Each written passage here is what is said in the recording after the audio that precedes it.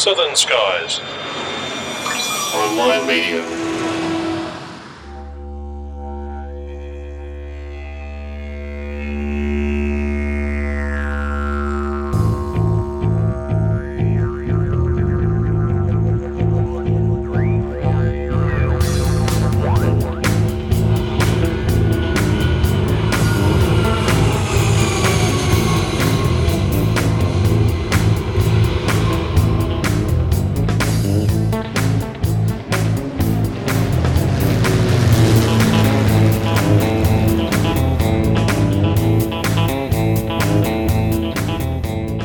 Folks, and welcome back to Plane Crazy Down Under, episode 46 of the program where we look at the world of aviation from an Australia-Pacific point of view. On what's been a really busy news week since we last spoke to you, I'm Steve Vischer. With me as always is the birthday boy himself, Grant McHeron. G'day, mate.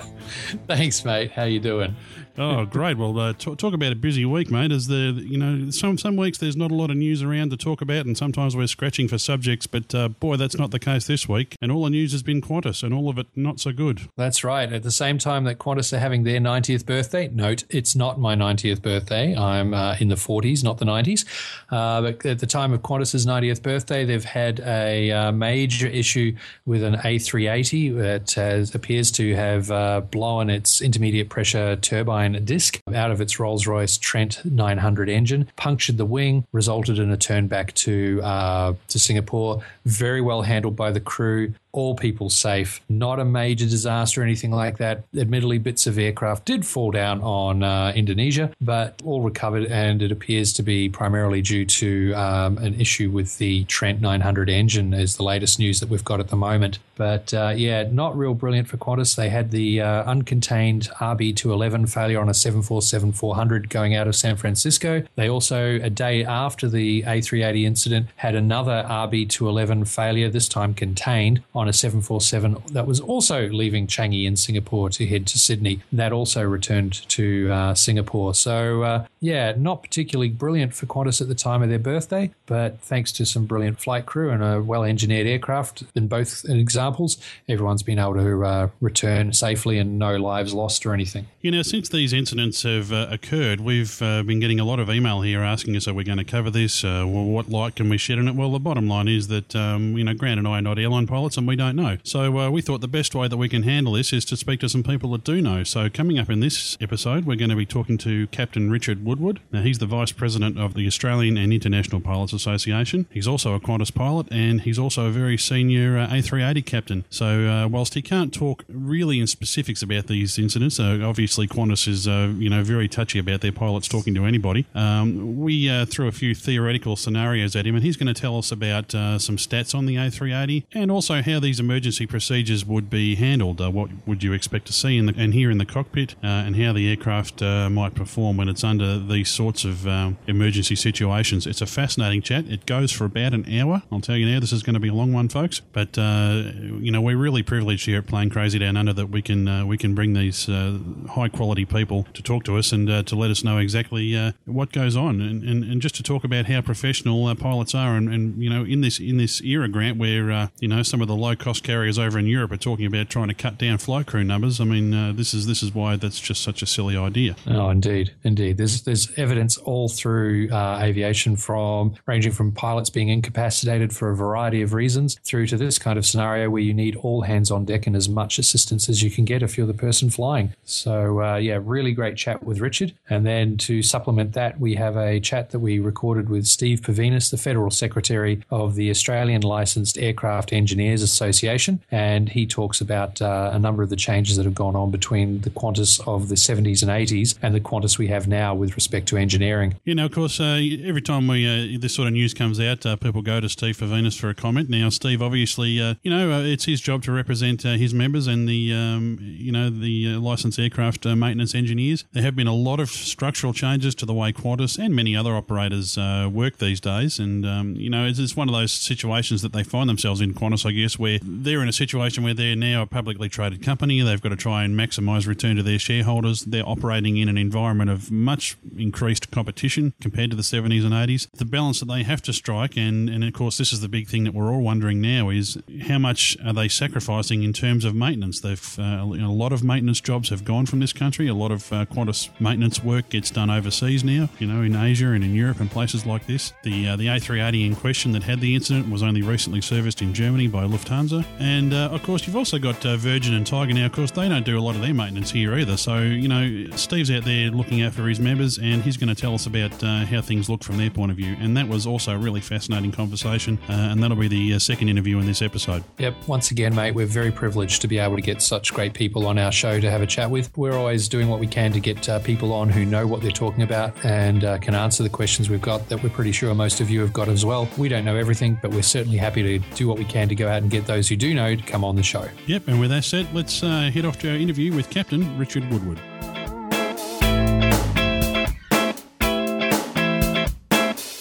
Well, it's going to be a long time, folks, before we know exactly the circumstances that happened with the A380 incident, and indeed the incidents with the engine failures on the 747-400s. We're not going to sit here and try and pretend we know everything that's going on and what it would have been like to fly that, but somebody who does know that is Captain Richard Woodward. He's the president of the vice president, rather, of the Australian and International Pilots Association, and he joins us now. Hi, Richard. Hi, Steve. Well, welcome to the show, mate. We really appreciate your time. I imagine it's been a very busy time for you with the media. It certainly has. I was doing a carry on the weekend. They were ringing me at the top of the mountain I was on, so I took about 40 or 50 calls. Well, hopefully now you're not trying to race your car and we're able to sit back and have a bit of a chat. Sure, yeah. You've got my complete and undivided attention. Excellent.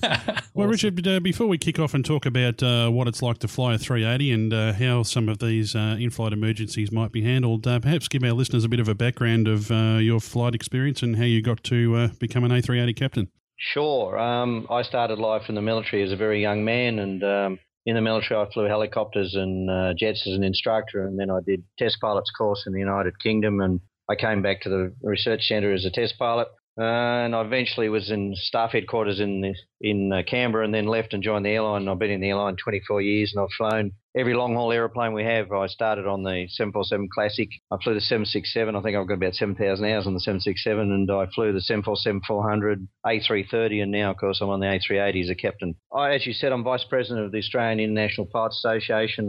For my sins, I'm also Executive Vice President Technical Standards for the International Federation of Airline Pilots Association, which means I'm the Chief Technical Guy for 100,000 pilots in over 100 countries. You're right. What did you do wrong in a previous life? Well, that's why I don't have many hours left in the day. So how long have you been flying the A380, did you say? I did my sectors in France before we had the first aeroplane delivered, so that's about nearly 4 years now. Now, the A380, I mean, how does it differ in terms of handling characteristics compared to the 747? It's a much heavier aircraft, obviously, and much larger. And how does it handle by comparison? They're different in the sense that being fly-by-wire, the handling characteristics of the 380 are much more tailored. In fact, many Airbus pilots say that the 380 flies like an A320. Now, I haven't flown the A320. I've flown the A318 and I've flown the A380, so I've flown the either end of the Airbus product range. But it is very crisp on the controls. In fact, one of the things you see guys do when they first convert to the aeroplane is that they over-control in roll a little because it's so sensitive in roll. So it's a very crisp handling aeroplane, whereas the 747 manifests its inertia much more than the 380 would, despite the fact that the 380 on the average is 100 tonnes heavier. It's a highly automated aircraft, and the Airbus, as you say, they're fly-by-wire, and that's probably the thing that your average bloke on the street would be aware of. That's the major difference between that and, say, the Boeing product. With the cockpit displays, do they have too much of a similarity with the Boeing product, or is it a totally unique experience when you're flying one of those? They have very similar screen layouts. So the aeroplane design has sort of settled down to two principal screens in front of the pilots, the primary flight display and the navigation display, and they're called by different acronyms, but that's basically what they are. And then there's a central warning system. In our case, it's called ECAM, and in the Boeing's case, it's called ICAS, but they do almost the same thing. And then there's a couple of subsidiary second systems displays and status displays, and then, of course, navigation, flight management computers, and on the side you have electronic flight bag. So the displays are similar. Internally in the displays, the methodology is different because, some are French and some are American. So some stuff is patented and the other company can't use it. And one of the things that annoys me as a senior technical pilot for the World Pilots is that we spend half our conversion time learning acronyms for things that do exactly the same. So that gets to be a bit annoying, and the arming of modes, etc., is announced differently, but almost the same. So it's a thing you've got to learn to be an Airbus pilot versus a Boeing pilot. It's just the technology and basically what the airplane's trying to tell you. All the different laws and things like that for the flight controls, the different realms that it operates in, depending on how much computer assistance or control there is. Yeah, Grant, they're not that difficult to understand. They seem daunting when you first look at it, but there's a fair amount of logic's gone into that. I know a couple of the Airbus test pilots, very close friends of mine, and they have a fairly strong influence on how the thing's logic is applied. So a bit of, even for a non-fly-by-wire pilot, they learn fairly quickly. And Richard, the really good news story that perhaps the media hasn't really focused on, I mean, they're very focused on, the headlines of broken engines and whatnot. Really, the real positive thing that we can take out of this is the wonderful performance of the flight crews. And obviously, it's the huge amount of training that you guys undergo and continue to undergo even once you're qualified. Can you step us through the conversion process for your average Qantas pilot? I guess most of them would be 747 captains, would they, before they convert? Yeah, in fact, we are doing quite a few 747 pilots coming over right now as the 747 fleet shrinks. There's a bunch of long-time, 25-year 747 pilots coming to fly the Airbus, and some of them have expressed a bit of awe, and others have struggled a little tiny bit. But a friend of mine who's been in the airline, man and boy, said to me the other day, if I'd known it's this good, I would have done it 2 years ago. So that was an interesting comment from him. But yeah, the other people like myself have come from the A330. When the aeroplane first came, the regulatory authority established a requirement that at least 2 crews worth of aeroplane pilots would be former Airbus pilots. In other words, so some of us A330 pilots all came over en masse because we had the experience to fly the bus. And that was very sensible because, once you get a good grip on what the thing's trying to do, then your workload becomes easier. One of the daunting things in the profession is you convert to be a captain from one aeroplane instantly to a captain to another aeroplane and totally different. So there you are as a captain who's supposed to have all the experience and knowledge and be the calm man in the crew, and yet you're struggling to deal with the basics of flying the aeroplane and understanding the systems. But we all accept that, and it just means that the 50-something-year-old captain's got to study a little harder than he has done recently. Yeah, because just a side note, but there is the concept that you come off captain on one aircraft. If you're coming to a whole new series of systems, they talk about you flying as a first officer for a while, or at least with a check training captain until you come up to speed.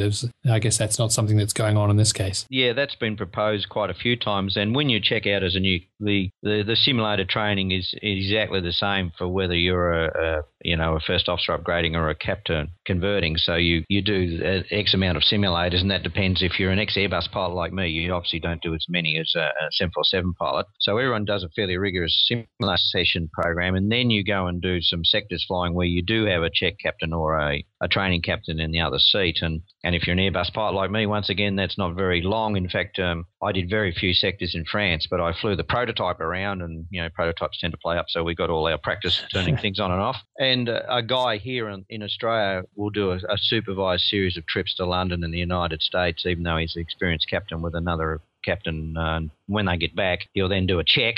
So he's done a fair amount of flying by the time he gets checked to go out on his own. Okay, that's pretty good. Yeah. Okay. But the system seems to work. As I said, it can seem quite daunting for a guy who's got, maybe friends of mine got 15,000 hours on the 747-400, converting to fly the 380 as a sort of 54-year-old, but they do. All right, well, let's move on to a theoretical situation. Now, of course, we're not going to sit here and talk specifically about the Qantas incident because, well, frankly, none of us really know exactly the situation yet. But what we thought we'd do, Richard, is go through a theoretical situation where the aircraft is perhaps on climb out. It's high stress on the airframe at that point in the flight. The engines are running at pretty high power settings, and something goes bang. Now, you're in the captain's seat, you're flying. What are the initial alarms that you would expect? Do you get an audible alarm? Do you get a combination of that and a visual indication on the screen? What would you be expecting to see? Yeah, yes, you do. You get both. In fact, we have a master warning and or a master caution depending on the failure, and you get an audible alarm, and there is absolutely no doubt from the audible alarm you've got a problem. Now, naturally, a master warning is red and a master caution is amber, and in this, let's stick very close to the actual scenario. In this case, we have a severe damage failure on an engine engine, it goes boom and shutters the airframe fairly violently. You definitely feel that up the front, even though the airplane is so large. The master warning will go off, and the red light flashing right in front of your eyes, and a huge audible alarm, and a bunch of ECAM messages, that's centralised aircraft monitoring, will start appearing on the screen. And the priority ones are the red ones, and then you have amber. And given the nature of the failure, there will be a cascading tree of messages that will appear, but the airplane is smart enough to prioritise the highest one, which is no doubt the engine severe damage. So the crew's responses are the non-flying pilot normally will identify the fact you've had a failure and cancel the master warning, because otherwise you'll have the alarm going in your ears, which is quite distracting. It turns out that every time you get a new major warning, that will go off, which is one of the issues we'll probably have to deal with out of this failure. So the flying pilot basically says the words ECAM actions. We used to say a whole bunch of other things like I have control, but that's obvious, you're flying the airplane. And the flying pilot takes control of the radios. And so given this is what phase one, for those pilots out there, they'll know what I mean by that, is in other words, this is a sort of checklist you do by rote from memory, and you do it as a procedure the crew are trained for immensely. And that basically means that you confirm that the engine has failed, which one it has. The non-flying pilot will read out the ECAM actions, because they'll come up on the screen, and that means identify the engine, select the thrust lever that's appropriate, and confirm with the other pilot that you're actually closing the correct thrust lever. That's a bit of lesson learned over many years of flying. You close the thrust lever and confirm that engine's actually is the one that's winding back. Then you confirm the fuel control switch that controls the fuel to the engine, and then you select that to cut. It's done. The pilot flying controls the thrust in the Airbus, so you close the thrust lever because you want to close it when you want to close it, because you're flying the airplane. And then when you identify that the direct fuel switch has been identified, then you tell the other pilot to close the fuel control switch. That secures the engine. Given the fact it's a severe damage, then the next follow-up action, of course, is to pull the engine fire switch, which will cut off all the hydraulics, electrics, and the secondary fuel valve to secure the engine completely. If it's a severe damage or fire, that switch will be illuminated. It is on the roof, so there'll be this bright red flashing light, so you can pick the one it is. Then after that, it's almost mandatory you'd fire a fire bottle in the engine just on spec to make sure that even if it isn't on fire, that you are going to secure it. So you've done what's called those phase ones to secure the engine. Then the next trick, of course, is to fly the aeroplane away from wherever you are. And then there's a series of follow-up actions. There's a bunch more ECAMs to do, and I won't bore you with the details, but basically you're confirming you've secured the electrics and you've lost hydraulics and a bunch of other things on that engine. Somewhere in the middle of this, when you find a spare breath, you tell the air traffic controllers a fairly basic message like you declare a pan normally and say that you've had an engine failure and that you're cleaning up straight ahead or something, whatever you've elected to do, and stand by for further comment. And any air traffic controller worth his salt at that stage will acknowledge and leave you alone because he knows you then proceed to clean the airplane up and continue down until you get to the status page on the airplane and then sort that out. Now, depending on the failure mode of the airplane, that could be quite a lengthy procedure. So what we do is we stop the actions in the checklist and then clean the airplane up. Now, if the airplane in this case was clean anyway, that's not a problem. But if the failure occurred on the runway or just after liftoff, you've got to level off, accelerate, and retract the first action is to retract the gear and retract the flaps and the leading edges and get the airplane in the configuration you need it to be and do whatever you're going to do. I'll pause for breath there and see if you've got any follow-up questions so far? You've mentioned what would happen if you were just on the runway or getting off the runway, the dreaded V1 cut and so on. Yep. So the other question then is, in this case, hypothetically, you're in the climb out, you're doing the big climb up, you're very heavy, all that kind of stuff. You lose a donk. I take it you would stop the climb. You'd be leveling off and assessing where you're at there? Yeah, absolutely. There's no point in continuing the climb out. We pretty well use a common procedure. We climb to the safety altitude of the airport and level off there. And if we're really busy, and you can be in some of these circumstances, you ask the air traffic controllers if they've got radar to give us clearance to the minimum safe vectoring altitude, and we stay at that. Or if we're not sure of that, we climb to the minimum safe altitude. Being a major international airline, we have a performance engineering section that actually look at the profiles of the terrain around the particular airport, and we then, if necessary, plan escape manoeuvres. They are predetermined. They're in a page in the electronic float bag. And so, for instance, in Hong Kong, where there's lots of high ground around, you wouldn't clean up straight ahead over the island. You would actually take a few turns to get you clear of the island. And we know that. Also,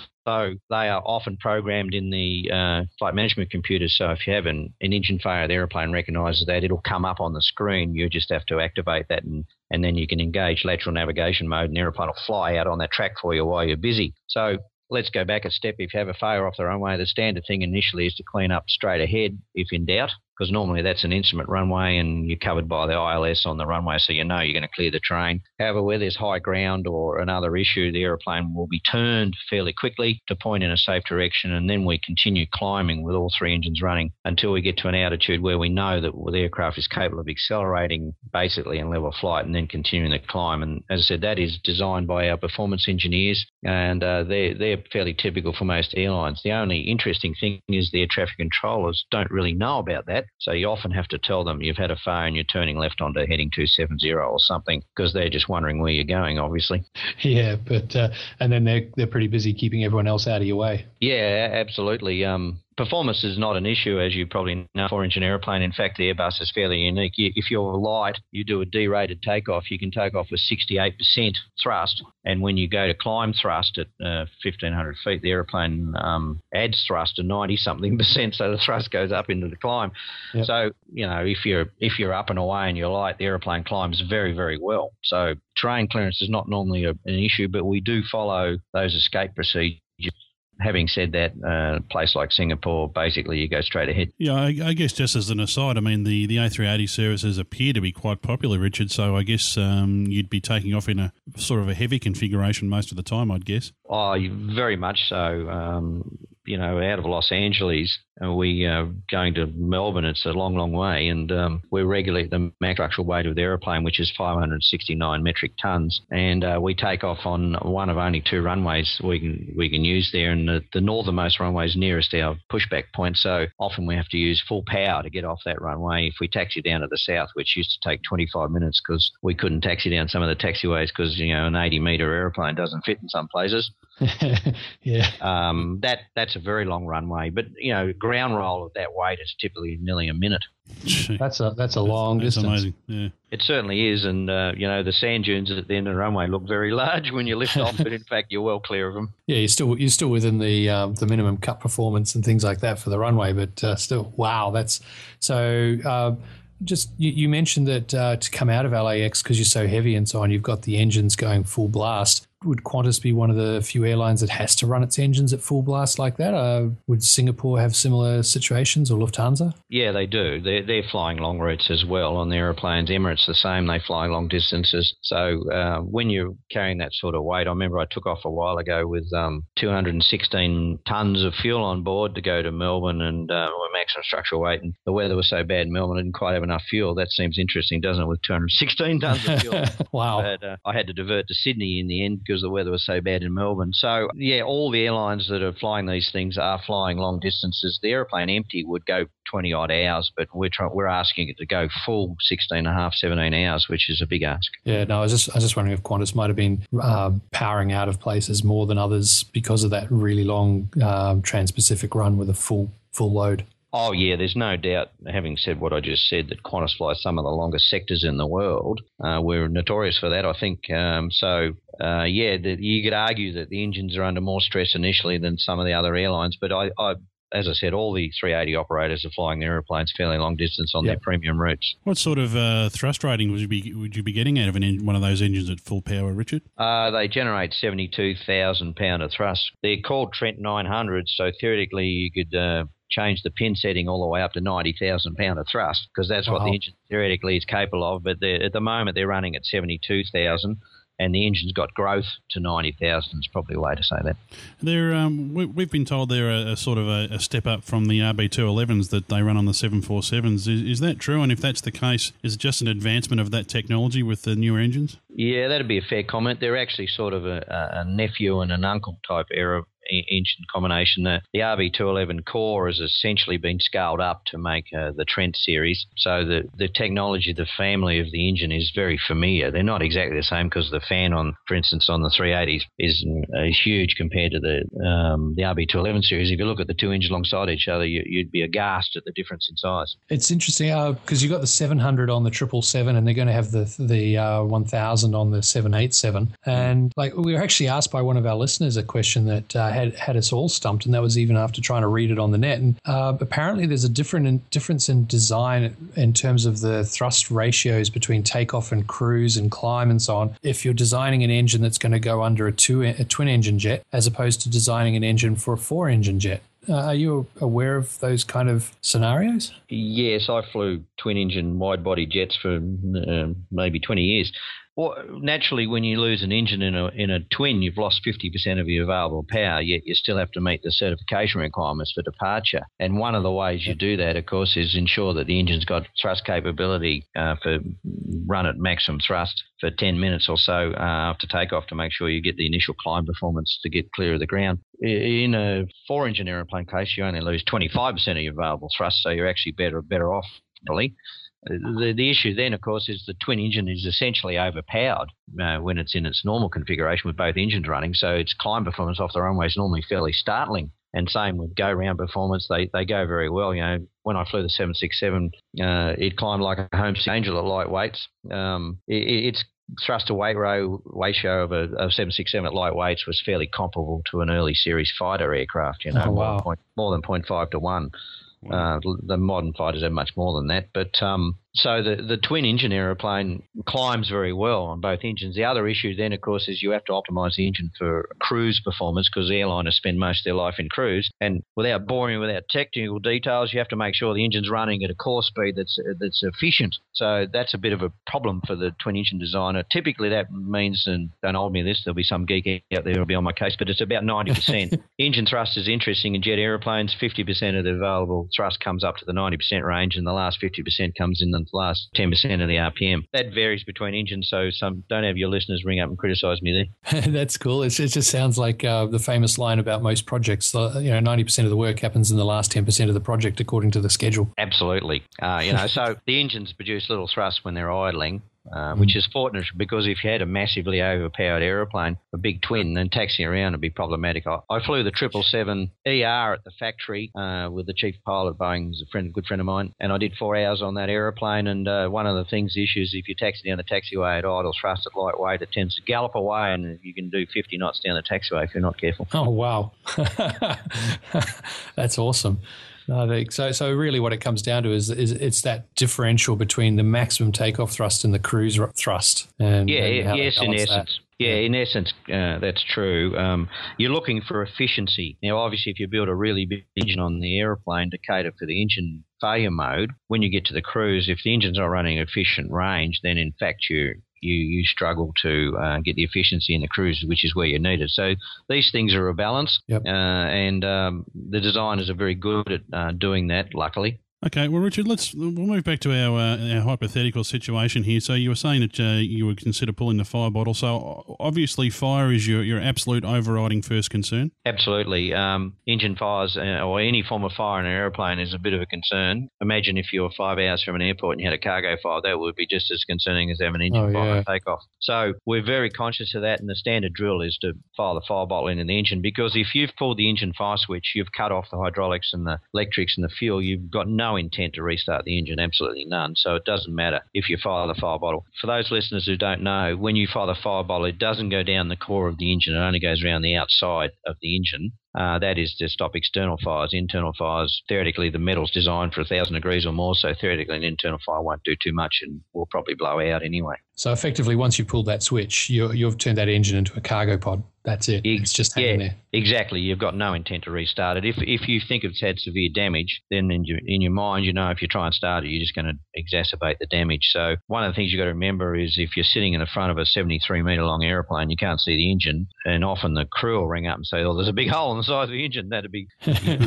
That's the only technical description you've got, unless you've got a spare second to send a spare pilot down to give a professional view of what the engine looks like. You have to assume that any damage and bang you've heard is fairly severe. And it seems strange, but that's the case. You, as the pilot, can't see the engine. We have cameras on board the aeroplane, but they only get a view of the very tail end of the engine from the one in the fin, so you couldn't actually make a proper assessment. Yeah, that was actually one of the questions that we got from one of our listeners, Richard, was would they have been been able to see that from the camera on the tail, but you're saying they wouldn't have been able to see much at all. No, you can only see the exhaust cone of the engine from the camera in the tail, and the camera under the nose is useless at that stage. And if we'd bought another option in our airline to look backwards, we might have been able to see more of the engine. But as I said, it's not a real issue because the crew are going to ring you when things have come down a bit and tell you what it looks like. And as I said, if you've got a fourth pilot, it's fairly common to send he or her back and have a bit of a look out the window. We don't tend to do that because it tends to frighten the passengers a bit if you walk back and look out the window. Yeah, with that worried look on their face, despite how much they're trying not to look like a poker face. Yeah, exactly. But I guess on that, on these long haul flights, I mean, you would rotate crews around on a 15-hour flight, wouldn't you? So you would have additional resources in that regard you could call on straight away. Oh, absolutely, and it's very much a crew concept. We practice a thing called CRM, crew resource management, and the workload gets divided up by the captain, and you'll have spare crews. If you're in the cruise, you'd have spare crew in the rest area, and you just give them a call and say, look, can you go and look at this for me? And just as interesting now, I'm actually a firefighter in my spare time, so when you say you pull in the fire bottle, I'm just curious, what is it firing into the engine? Well, aviation is unique that we're still allowed to use halon-based fire extinguisher. You, Steve, you're an expert at that stuff. It is a CFC, so it's being phased out. The problem we've had is that most of the fire extinguishing agents have never been very efficient compared to halon, so aviation got an extension over after everyone else put away their halon-type extinguishers, and there is a big working group in Montreal in ICAO headquarters working on that right now, and we have identified some different agents that will be introduced from about 2014 onwards. Yeah, I guess they often talk about in firefighting scenarios about how different substances can be bad for the environment, but ultimately the overriding thing has to be the preservation of life, and if that's all we got for the moment, that's what we have to use. That's exactly right. That's my view of it as well. The amount of fire bottles that are fired off by aeroplanes around the world is fairly infinitesimal, and one of the things you've got to remember in these highly complex aeroplanes is they're lightweight, so they're made of magnesium and alloy and things, and being a firefighter, Steve, you'll understand if magnesium catches fire, you can't put it out, basically. You don't want to put water on it, that's for sure. No, we've got to use a fairly good fire extinguisher. The other thing you've got to remember is the aeroplane's doing 85% of the seat of sound in the cruise. So when you fire the bottle, unless it's in a fairly still contained area inside the cowl, then the extinguish agent won't be actually much help after a few minutes. Let's talk about the multiple redundancies that Airbus is. It's often talked about, for instance, in the media and on documentaries, that Airbus has multiple redundancies built into its flight control systems. Can we have a bit of a talk about that? If one system was damaged, in the case of the Qantas one, it looks like they had damage to components within that wing. What sort of redundancies exist to take over the load? That's a standard question. All airliners have multiple redundancies. It's a requirement of design. If we'll stick by fly-by-wire for a second, we have 5 flight control computers that control the aeroplane, 3 primaries and 2 secondaries, and each of those flight control computers has multiple channels. So, in other words, there's internal redundancy within the computer, and then they share information, and any computer that's playing up, it gets rejected. The aeroplane can fly quite comfortably with only 2 of those computers working, and the control system, if the aircraft, we step from the computers, the control systems have their own inbuilt redundancies. We theoretically only have 2 hydraulic systems. They're called green and yellow to keep it simple. They run at 5,000 psi, which is unusual for an aeroplane these days, but because of the size of the surfaces, we need that sort of power. When the aircraft is first started, that hydraulic fluid is used and trapped by some of the systems in the aeroplane, and then that effectively means they have their own internal hydraulic system. So we have,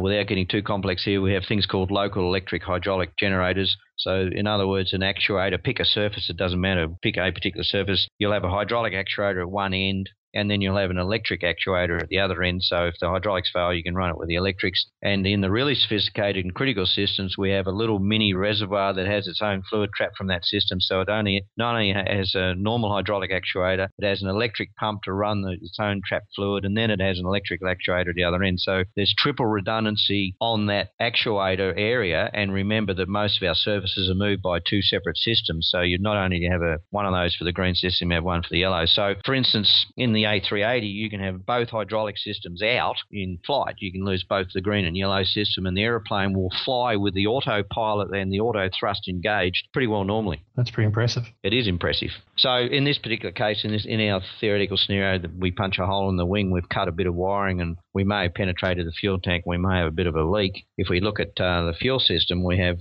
multiple tanks in the aeroplane.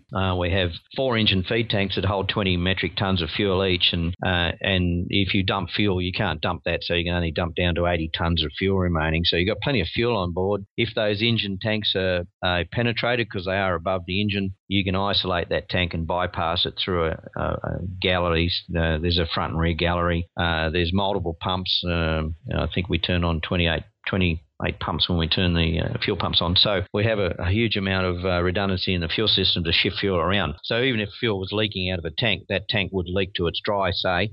You still have plenty of fuel on board the airplane. It's just a matter of managing it. Would you consider cross-feeding that to another tank if you had that ability, depending on how long you'd been in flight, I guess? That's true. If you think you're going to lose fuel out of the tank, the first thing you do is probably try and cross-feed it to another tank to save it.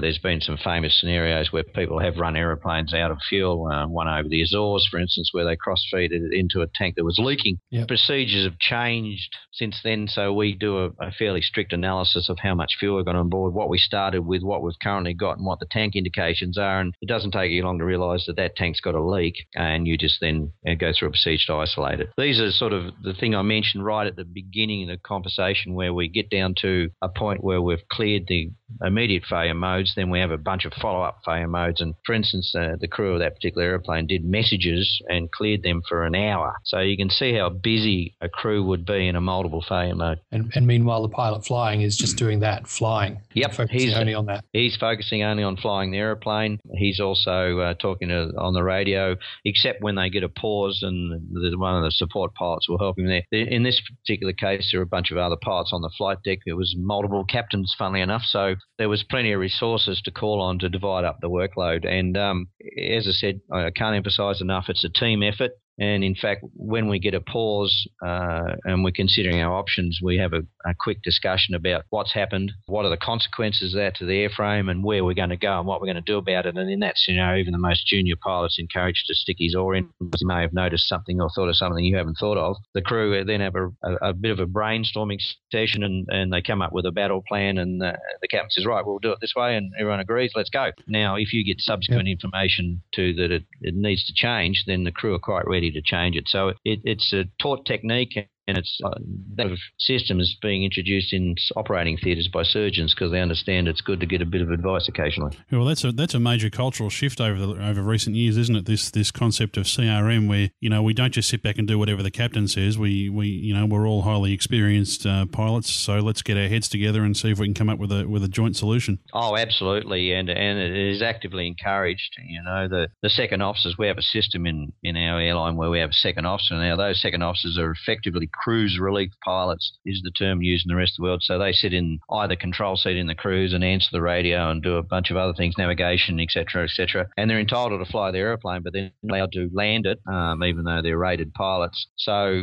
they may be brand new. They may be 19-year-olds with very few flying hours to someone who's come from the military with 7,000 or 8,000 hours. They are actively encouraged to participate because they sit at the back of the flight deck, and it's often a person sitting at the back of the flight deck can see something that you may have missed because you're so tightly involved in what's going on. Yeah, they're able to step back and get a better view, so to speak. Oh, absolutely. The former training boss of my airline said to me a million years ago, the aeroplane gets easier to fly the further you stand back in the flight deck, and if you've got your back against the flight deck door, you're an absolute expert. It's one way of almost talking like armchair quarterbacking, the day after, when like what happens online and in discussions like this where everyone's talking about what went on and what they thought and so on, and they're very far from the airplane. Oh, that's true. There's no doubt, particularly in our industry, pilots are reasonably critical of each other, and there's a lot of judgmental things going on at long distance. I talked to the captain of that aeroplane this morning before I talked to you guys, and he was pretty comfortable with the fact that they'd done everything right as best they could, and they were busy boys, as I said, because of the secondary failures they got from such a massive engine failure. So the system, the training and the resource management worked in this particular case, even though they were incredibly busy for quite some period of time. It strikes me that modern airplanes, when things go wrong, really wrong, they don't go wrong as you practice in the simulator. You don't just have a simple ECAM message and deal with it. You tend to have multiple other things going wrong and alarms going off and crew ringing up and saying, oh, there's a big hole in the back of the aeroplane or something like that. So lots of distractions. Lots of distractions, and it gets fairly hectic. So the trick is to remain calm and do what you're trained to do and try and prioritise. And the guys seem to have done a brilliant job doing that. Just as an aside about the captain of that flight, Richard, we had heard he was actually undergoing his route check at the time. Do you know about that? Yeah. Funnily enough, he was. He was being annual checked by another captain. Well, I'm tipping you passed then. Yeah, well, there's an old saying: if you have a failure on your route check, then you're free for 2 years. But in this particular case, the captain was under his annual route check. But interestingly, the captain that was checking him was being checked by another captain for his checking performance. So we had three captains on the flight deck, and in fact, the first officer I've flown with a lot, he's probably got 15,000 hours as well. So we had the second officer was there as an ex-military pilot as a military instructor with many thousands of hours. So we probably had about 100 years of flying experience on the flight deck of that aeroplane. And one of the considerations when you're in the climb out, of course, is weight and balance. I mean, so the option to get straight back to the airport really isn't an option straight away, is it? Because you first of all you've got to dump fuel. I mean, at what rate does the A380 dump fuel? We could theoretically turn straight back around and land, but that would be a massive overweight landing. And naturally, if you're then trying to go around with an engine out because you can't land for whatever reason, then it does compromise your go-around performance. So you're correct. The option is to jettison fuel. As I said, it took them an hour to do all the necessary actions to clean the aeroplane up. We can jettison fuel at 2.5 tonnes a minute. So we can get rid of fuel at a fair old rate, but coming to Australia, well over 100 tonnes of fuel on board the aeroplane, maybe as much as 140 tonnes of fuel, 150 tonnes of fuel. So if those smart listeners remember, I said you can only jettison down to 80 tonnes remaining on the engine feed tanks. So you can jettison maybe 70 tonnes of fuel at 2.5 tonnes a minute. You can do the mathematics. It'll take you 30 or 40 minutes to get rid of that. Yep. So I guess once you've got the aircraft cleaned up, then it's just, in the Fire Brigade, we call that overhaul, where you keep going over the situation and checking and rechecking and making sure that everything is running by the numbers, at least as best you can get them until it's time to set up for the approach. Correct. As I said, I can't emphasise enough, they're fairly frantically busy doing all the follow-ups and cleaning up the aeroplane and the aeroplane will generate untold status messages to tell you what status the systems are at, and go through those, and each of those will have a scenario just to land as soon as possible, land at the nearest airport, and we then, if we've lost some systems, we attempt to do some resets of those systems to recover them. We do all our checklists that we would do normally, and we do any abnormal checklists because the aeroplane can't identify everything that has failed, because there are some systems that are pilot selectable. So there are some paper checklists to do associated with that. They're very few, but they are still there. And naturally, if you really want to, we have an electronic flight bag, and we can call up the aircraft flight manual and have a bit of a read if we'd find a spare minute. But that's very low down the priorities. and one thing that your listeners might not be aware about is that modern aeroplanes have a data link system to the ground. It's used by both satellite and radio, and any number of parameters are downlinked on a regular basis. And the airline has a system where the engineers, it's called Maintenance Watch in our airline, where engineers sit there 24 hours a day in front of the computer screens, and if the airplane had a failure like it had, it would generate a bunch of alarms that would go back straight through the satellite to the console for the engineer, and he'd get similar sort of alarms we would get, which make him jump about 8 feet, I imagine. A sensible engineer will wait until the drama scenes have been settling down, and then he'll call you on the satellite phone and say, "You're okay, do you need help?" Or, in fact, he'll probably expect within a few minutes a call on the satellite phone from the crew saying, "This is what's happened." And he'll go, "Yes, I've seen that." And he'll just verify some stuff, and he'll actually give you some technical advice if you need it on particular systems management. And then in the middle of all this, the operational control of the airline will probably call you, or you could call them, and they'll hook up a phone patch to anyone you need to talk to, even Airbus if you needed to try and get some further information. So you can have quite a detailed discussion on the satellite phone about what you've suffered suffered and what you intend to do. And that's on top of all these other things I've talked about. Meanwhile, jettisoning fuel, reassuring the passengers that the aeroplane's safe and setting the thing up for landing. So it is an incredibly busy period. It has to be done by the crew just because there's too much workload for just one man, basically, or even two men, really. And it's vitally important that we reassure the passengers because the ones nearest the engine have seen the damage, and very few people are actually regular flyers, and some of them are terrified of it, even though it's the safest mode of transport on the planet. So you have to reassure them that the aeroplane's capable of flying on three engines, and in this particular case, the captain did that very ably. And then finally, after all that, you've looked at your options. Where are we going to go? What are we going to do? Normally, if you have any sort of major failure up to top of climb, you're going to turn around and land back at the departure airport. The only issue would be if that airport is marginal on weather, and we can take off in low visibility conditions such that you probably couldn't land back at the airport, so you'd have to have an emergency divert airport nearby, and you would fly to that and land. So ultimately, after this 2 hours or so, you can turn the airplane around and land at the airport you came from. Meanwhile, the airport fire service and everyone are waiting for you. So you've got everything set up, fire services, ambulances, people, everyone knows, your airline knows, you've talked to people on the satellite phone, your crew are comfortable, you've briefed your cabin crew, the cabin service manager gets intimately involved with this when you've got a spare second about what you're going to do, what you want him to do, he or she to do with the cabin, and normally, straight after takeoff, everyone will be strapped in and there'll be nothing out. But you can imagine in the cruise, you'll have carts out and food and service trays, and you've got to give the crew some time to clean the aeroplane up because you can't afford to land the aeroplane with everything out and about. You'll just injure people fairly badly. You don't want to have those carts running around the aisles, not at all.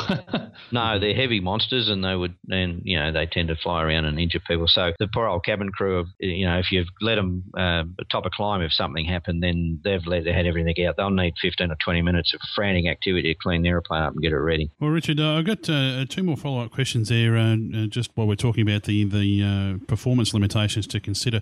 Now, I'll put this in perspective for you. The largest thing I've ever flown is a Beechcraft Duchess, so I know that if I was flying asymmetric there, banked and yawed into the good engine, in this case, you've got a huge amount of drag caused by this inboard dead engine. How would your approach configuration be different when you're making this approach? What sort of, for instance, what sort of attitude would you be holding the aircraft in any differently? Good question. The drag from the engine would be increased. There's no doubt about that. But the aeroplane is so big that you'd barely notice that. That seems terrible to say, but you would barely notice it. The option to land is in either full flap or what's called flap 3. The flap settings in Airbuses across the model range are just flap 1, 2, 3 and 4. They vary different, or flap full. They vary between the angle they select, but it's just so that pilots can convert quickly from one to the other. So if you land in flap 3, that gives you a higher go-round performance if you need to go around. Because the critical problem, of course, is on approach phase, if you want to go around with an engine out and the gear down and the initial climb out, that's quite a ask of the aeroplane. So you would consider that in the go-round performance option. So if you approach at a lesser flap setting, you've got less drag. In a worst-case scenario, too, in the Airbus, you lower the gear by gravity, so you would have to extend the gear by the gravity method. Once it's down, you can't retract it, so you have to put that into your performance consideration as well in the go-round. So these are all considerations, and it's a big, long runway, and you've got to do some performance calculations to work out you can land and stop on that. Once you've done all that, then you set yourself up for the landing. As to the actual approach, the aeroplane speed range is quite low compared to a 747. The aeroplane's about 8 knots slower down finals because of the much bigger wing. So, max landing weight, you're only doing 138 knots, which is incredibly slow for a big aeroplane. It's very slow. So even with failure modes, you do have additives, of 15 or 20 knots depending on the failure mode. So your approach speed might be 155, 160, 165 in the worst case scenario, thereabouts. But a big, long 4-kilometre runway, that is not a problem. So the faster you go, the lower the attitude, funnily enough. There will be cases where you actually have a slightly higher attitude, but they're all within the normal range the pilot would expect to see. And your flare height is essentially the same as well to land the aeroplane. Sometimes at the faster speeds, of course, you need lesser flare. The aeroplane's got such a big wing on it that if you raise the attitude too quickly, it'll just float along a few feet off the ground, which gets fairly embarrassing. Sounds like one of my landings, balloon.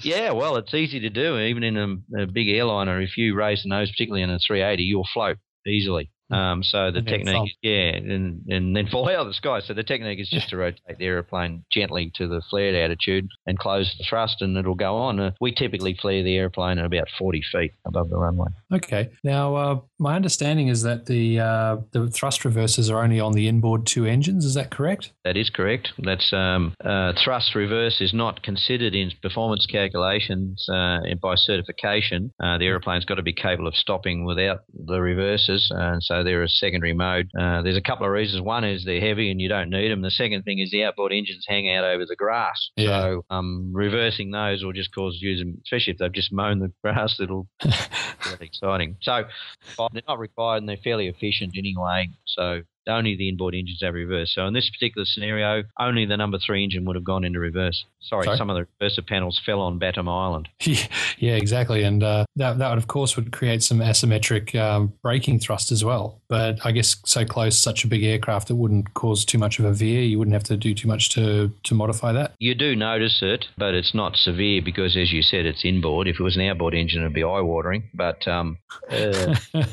you do have to use the pedal steering and ultimately the nosinal steering, but the pedal steering and the braking will compensate for that. But it does cause a bit of a swing as it deploys naturally. Okay, so I guess you've mentioned some of the considerations that would go into coming down. They in this scenario that we're talking about, you've lost number 2, possible wing damage. I guess if you've lost your hydraulics and all that, what does that do for your braking? Would you be coming in and things like that? Well, we talked about multiple redundancies earlier, Grant, and the brakes are the same as the other systems. They have an incredibly sophisticated braking system that the normal and the alternate system, the aeroplane will switch to the alternate system by wheel groups and also by individual wheel pairs. So it will automatically identify if brakes are not working and switch to that, and it's hardly noticed with the crew. In fact, the stopping performance is the same. And then after that, we have 3 remaining methods, including putting the park brake on. Seems a bit funny, but we can apply park brake. Do a handbraking. Yeah, and effectively do a handbraking. Now, the aeroplane is sophisticated enough to apply different brake pressures to the wing wheels versus the body wheels. And in the worst case scenario of the absolute emergency braking, you would blow some tyres, but you would pull it up. Now, naturally, with a degraded braking, you'll get very hot brakes, and that is an issue. One of the things you do if you've got super hot brakes is you don't taxi the aeroplane, for instance. And you've got to be careful about letting the fire services get too close to it in case they deflate violently. Yes, blow the plugs, so to speak. Yeah, the aeroplane can actually go bang and blow tyre shreds everywhere. So you've got to be careful. There are a bunch of considerations once you've got the thing safely on the ground about whether you're going to taxi it, and we probably should cover whether you're going to evacuate it as well, because that is a bit of an issue for the captain to consider. Okay, now in this, the non-hypothetical situation, apparently they were unable to shut down engine number 1. It was still running. Was that because the communications were damaged? Would it have automatically gone into a cruise setting, or was it stuck at the last setting they'd set it at? Or are you aware of that? Are you able to talk about that one? The issue with that engine, it appears that some of the wiring in the wing may have been cut. We're not actually confirmed that yet, but the failure mode of the engine is to stay running. So the safety mode is to stay running. They had thrust control of that engine, but there was a famous Airbus incident recently on an A330 where a Cathay crew lost thrust control of their engine, and they landed at very high thrust setting at very high speed and did a wonderful job. That engine, in our case, was at idle, and you probably saw the vision of the fire crew trying to put it out by firing water down the intake, which is funny because jet engines love water to a point, and so that actually the engine would love that going down the intake. Is ultimately you'd have to put a lot down the intake to get it to stop, to put the flame out, in other words. So that was a bit of an issue because the crew had pulled the engine fire switch for that engine and it wouldn't stop. But it is a safety mode. It's designed that if you lost electrics to the engine, it will keep running for you. So it's a fairly sensible decision to make. Yeah, definitely. Well, Richard, that's really highly technical stuff, and we really appreciate you giving us that insight into the A380. What's the situation now with the Qantas thing? I guess the ATSB will be investigating, and it's probably likely to go on for quite some time. Yes, it will. There'll be a lengthy process. They've been looking at the aeroplane for the last few days, and funnily enough, they're interviewing the crew of the aeroplane today as part of the process of just getting all the facts. Then, of course, there'll be a lot of frantic work with both the engine manufacturer and the airframe manufacturer to come up with a preliminary report. Now, that preliminary report will be put out fairly quickly, but it'll just be a basic factual report. They'll actually say these are the facts of the event, and they won't make any conclusions. It could take up to 2 years or so to get a full report because of such complex failure. Now, the ATSB don't naturally have A380 pilots sitting around internally in the ATSB, so they'll be very much reliant on expert advice from other people to write the technical parts of that report. That's not unusual. The reporting times by the ATSB are as good as anyone else in the world. So the public out there will only hear brief factual information, and naturally there'll be a flurry of media when that factual report comes out, and then sometime downrange there'll be another flurry of media as the final report comes out. But the industry will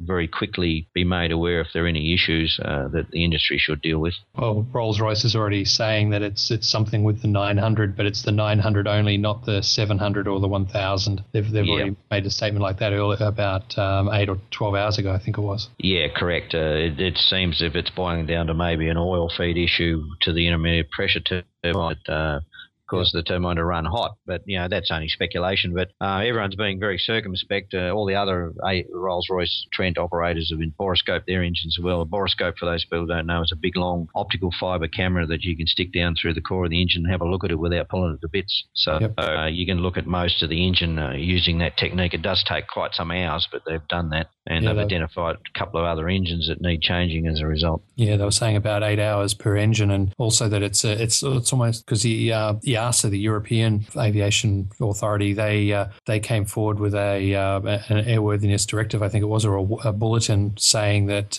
you needed to boroscope the engines, looking at the oil feeds and things like that. And the indications are, and rumour, once again, speculation, is that this is an extension of that existing issue, that it's now more than just a warning. It's it's a, hey, you got to do something situation. Yeah, correct, Grant. It was actually an airworthiness directive issued in, I think, August last year, and it did say that there was excessive wear on the drive around there. Now, that may have been caused by poor oil feed and those engines. It was a directive, so anyone who had an aeroplane registered in European Union would have that inspection mandated. Every other operator in the world normally goes, well, if it's a directive in that regime, it'll be a directive over here as well. So everyone inspects their engines theoretically in those sort of scenarios. A bulletin, some airlines don't, some airlines do, depending on their culture. Well, look, Richard, we could go on for hours like this. I just find these sort of technical conversations just really fascinating, but we'll let you go there for now. On behalf of our listeners, we really appreciate you spending so much time talking to us today, and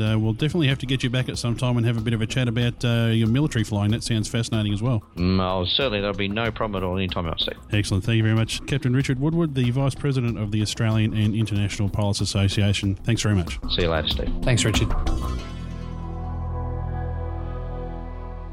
Pilots, prepare, refresh and renew at Flight City. Whatever stage of your career, Flight City makes up keeping and enhancing your skills easy and economical with their 2 state-of-the-art flight simulators. The fixed-base simulator replicates a Boeing 777 and the full-motion simulator can be a Seminole, King Air or Citation. Trust Flight City simulators and instructors to help you train for sim checks. Prepare to fly a bigger aircraft, renew your type rating, do the jet orientation training course and more. See flightcity.com.au or visit Flight City at Jandakot. Hi, I'm James Williams. And I'm Dave Gray from Podcasters Emporium. Join us on episode 26 of Podcasters Emporium, where we talk about podcasting with Skype, but this time it's on a Mac. We get all Skype-wise with the Belgian from the Nightcast about how he does it with his Mac. So visit our website at podcastersemporium.com to download the show on Saturday the 20th of November, or search Podcasters Emporium in iTunes. I'm Matt Hall. Hi, I'm Matt Hall. I'm Matt Hall. No, I'm Matt Hall. No, I'm Matt Hall. Everyone wants to be Australia's champion Red Bull air race pilot, and now you can own a piece of Matt Hall memorabilia. Polos, t-shirts and caps for all shapes and sizes can be found at matthallracing.com. Just go to the online store and you too can be in the loop. Hello, I'm Matt Hall.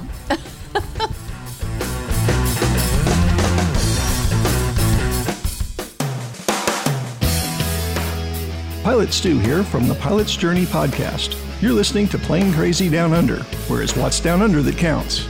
Now back to Grant and Steve, the masters of sound effects. Okay, joining us on the line now from the Australian Licensed Aircraft Engineers Association, the ALAEA, is their Secretary, Steve Pavinas. Steve, thanks very much for joining us at such short notice. Hey, g'day, guys. Okay, Steve, thanks for joining us. And the path we want to take today is we want to have a quick chat with yourself about who you are and your history and your union's history. And then from there, we'll have a discussion about the recent Qantas A380 engine incident and some other maintenance and engineering incidents that have been cropping up. No worries. Okay, well, before we go into the specifics of what's going on here, of course, Qantas is very prominent in the news the last couple of days. But, Steve, can you tell us a bit about the ALAEA, what the scope is, who your union covers and who they look after? Oh, yeah, no worries. We're an association of professionals which are licensed aircraft engineers. I mean, our association was formed, I think, in 1960 when the old fellas drew up the Constitution. One of them's still on our executive today, so that's really good. We've got 3,000 members across the industry in Australia, and I'd say that 2/3 of those work for Qantas or its related entities. Just about myself, I've been in the industry since 1986 and did my apprenticeship in time and got myself licensed in the 90s. I'm an avionics bloke and currently licensed on 4 aircraft types, both Airbus and Boeing. Now, of course, the union is always in the news, and there's a lot of politics that goes backwards and forwards, and a lot of argy-bargy about work agreements, wages, this sort of stuff. At the moment, of course, Qantas is having a really rough trot, and we want to sort of try and drill down into why this is happening. And we speculated a lot in the past about, perhaps what percentage of these are perhaps routine maintenance things, and all of a sudden Qantas is in the news. They're just picking up anything that in the media is just picking up anything that's Qantas and running with it. Have you noticed in this era of economic rationalism, I guess, an increase in the percentage of incidents for the amount of operations that are going on these days? Or has it sort of remained constant over the years? Or how does that look from your members' view? Yeah, well, look, in our industry, there's always going to be things go wrong with aircraft, and I don't know how many times in the last 3 or 4 years I've taken calls from the press saying, "Hey, there's been a engine failure, or there's been a defect on an aircraft, and they've had to divert." And I'll just take the call, and I think, well, that's not even newsworthy. But certainly, in the last 2 years, there's been 4 very, very big ones. There's been the oxygen bottle that's blown out the side of the one over Manila. There's been the 330s that have been taking a few nosedives, particularly the one over Exmouth, and the 2 engine failures that we've seen in the last 2 months, the 380 and the one there at San Francisco, both of them uncontained, which is not your normal engine failure. And do we know that any of these incidences could have been prevented? Well, it's really hard to say, but a lot of the expertise that Qantas once had in all of their fields is being closed down and shipped off offshore or to other joint entities that Qantas has within Australia, and certainly they're losing a lot of their expertise that may just save someone's life one day. Okay, because there was also the recent QF6 744 that also had a engine failure. It seemed to be similar to the one in San Francisco, in that there were reports of sparks and everything shooting out the back, but I think that one was contained, wasn't it? Yeah, that one appears, from what we know at this stage, to possibly be a fan blade that's let go, and that's going to get into the engine and get spun around, and there's going to be arcing and sparking and a bit of fire out of the back when you've got a surge. What's fully contained though, and it's probably more typical of a normal engine failure, but the 2 uncontained ones are a real concern, where you've got your components flying up through other parts of the aircraft. Yeah, because they're supposed to have enough shielding and shrouding to contain everything, aren't they? Yeah, they are. The engines are primarily shielded around the fan area, down at the back where the turbine blades let go, which are what appears to be 2 discs recently. It's a little bit harder to contain. So, but nonetheless, it's happened, and we say that Qantas have been cutting costs in areas. It was only earlier this year that they closed down its Rolls-Royce Centre of Excellence in Mascot, and along with it, a lot of expertise went out the door. And when you say it's going out the door, Steve, where's it going out the door to? I mean, it's got to go somewhere. Where are they shipping this work to? Well, firstly, when work goes out the door, you close a facility like the Rolls-Royce shop in Sydney. What you're going to take, you're going to get a lot of the guys who are over 50, and mind you, the average age in our industry for licensed aircraft engineers is 48, working for Qantas. A lot of the guys over 50 will tend to retire. And then you're going to take some of the younger guys who've been learning their trade, and they're going to move off into other departments and so on. But the work itself will go to areas such as the 380 case. As Qantas will say, it's been maintained by Rolls-Royce or Lufthansa. But mind you that over the years, Qantas has been a leader in their field, and quite often they're the ones who feed back the information to Rolls-Royce where they can start investigating some of the things that get picked up during the overhaul of these engines. So in the past, because they had a dedicated Rolls-Royce group, they were actually more proactive with working with the manufacturer to provide information and perhaps come up with concepts and ideas that the manufacturer hadn't considered. Yeah, that's absolutely right. And what we're saying, we've got an AD that relates to this latest Trent engine that asks for borescopes down the back of the engine along the shaft to see what your dimensions are. And those sort of problems get picked up in workshops such as the one that Qantas had, and they were very proactive in their feedback to the manufacturers of all engine types, and unfortunately they've now lost that ability. Yeah, because we're hearing that apparently 2 of the 4 engines on the A380 that was used as the backdrop at the recent 90th birthday celebrations have been found to exhibit a potential for that same problem, thanks to the borescope examination. Dare say they're redoing all those borescopes that were called out in the AD, and I don't know whether they've tightened up on the tolerances, but nonetheless, I think now that Qantas are well and truly aware of the seriousness of this issue, it's the right thing to do to check those engines properly. So, do you think, Steve, that they've moved to a culture of being more reactive than proactive? Is that something that your members would be telling you? Oh, that's for sure. I mean, we've raised countless things behind closed doors that we've tried to resolve with the airline, and they write back letters in very cute terms where they're trying to wangle out of some of the concerns that we've raised. For example, there was an aircraft that was maintained up in Hong Kong recently, and 3 of the 4 engines weren't mounted correctly. There's your curved underside of your engine mounts, and there's a washer that's got a depression in it, and it sits on the underside of the bolt. Now, up in Hong Kong, they actually had some of those washers flipped upside down, and they didn't have enough washers installed. The engines were actually thread-bound or sitting on a collapsible component, which was the washer that was upside down. So our engineers in Australia picked that up after a month of these engines being in service on a Qantas 747-400. The engineers actually filled out all of the paperwork and ticked a box that comes with that it's a major defect that needs to be reported to CASA. So it goes up through the quality assurance departments, and the quality assurance departments in Qantas have actually changed the forms that the guys filled out and unchecked the box to say that it's a major defect that needs to be reported to CASA. And we went absolutely bananas when we had a look down the CASA website where they publish all of the major defects and noted that it hadn't been reported. And through our investigations internally, we said to Qantas, look, you're breaching the CASA regulations here. This is a major defect that must be reported. And they've come out with every excuse under the sun and ultimately claim that they're doing the right thing by not reporting too many things to CASA.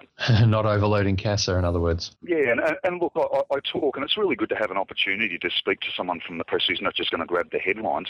This is a really serious concern. You've got an engine, well, you've got an overhaul facility in Hong Kong who have been replacing engines on all sorts of aircraft. Now, it's very important for them to go and revisit some of the engines that are hanging off the other aircraft that are flying around the world. But unfortunately, when Qantas see it as a non-major defect and don't report it to CASA, well, then nothing's going to get done for those other aircraft that are flying around. If we were to go back to, say, the 1980s, Steve, how would the culture have been different back then with regards to reporting this sort of stuff? When we were running government-run airlines, I mean, the cost factor was taken out of it, and people were encouraged to report things that they noticed in the course of their duties. We're seeing so much of a change since the 70s and 80s. I mean, I was talking to some engineers the other day. 1971, the combined Qantas TAA apprentice intake, that is your first year apprentices for that year, was 400.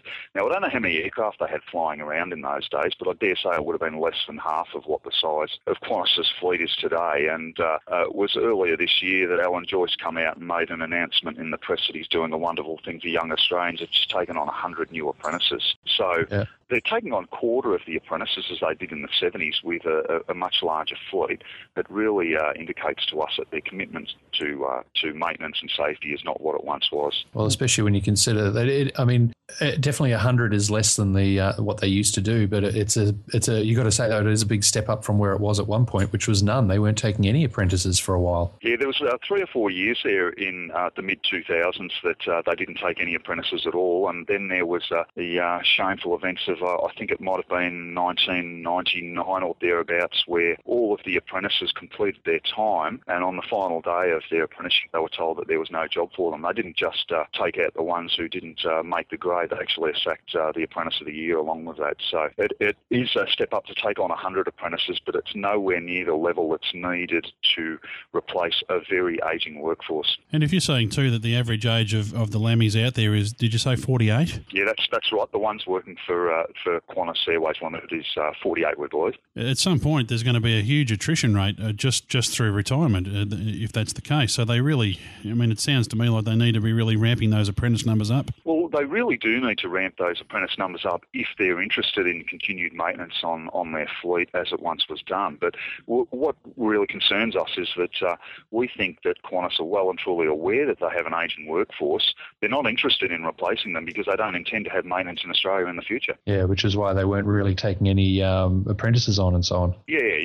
It's stick your head in the sand and hope that we can do it a different way, and that way is to use various facilities outside of Australia and some joint ventures within, knowing full well it's the capacity of those facilities isn't going to deliver the same quality product that come out of Qantas's in-house maintenance facilities. With these overseas facilities, and they get them done all around the world, I think, Qantas, don't they?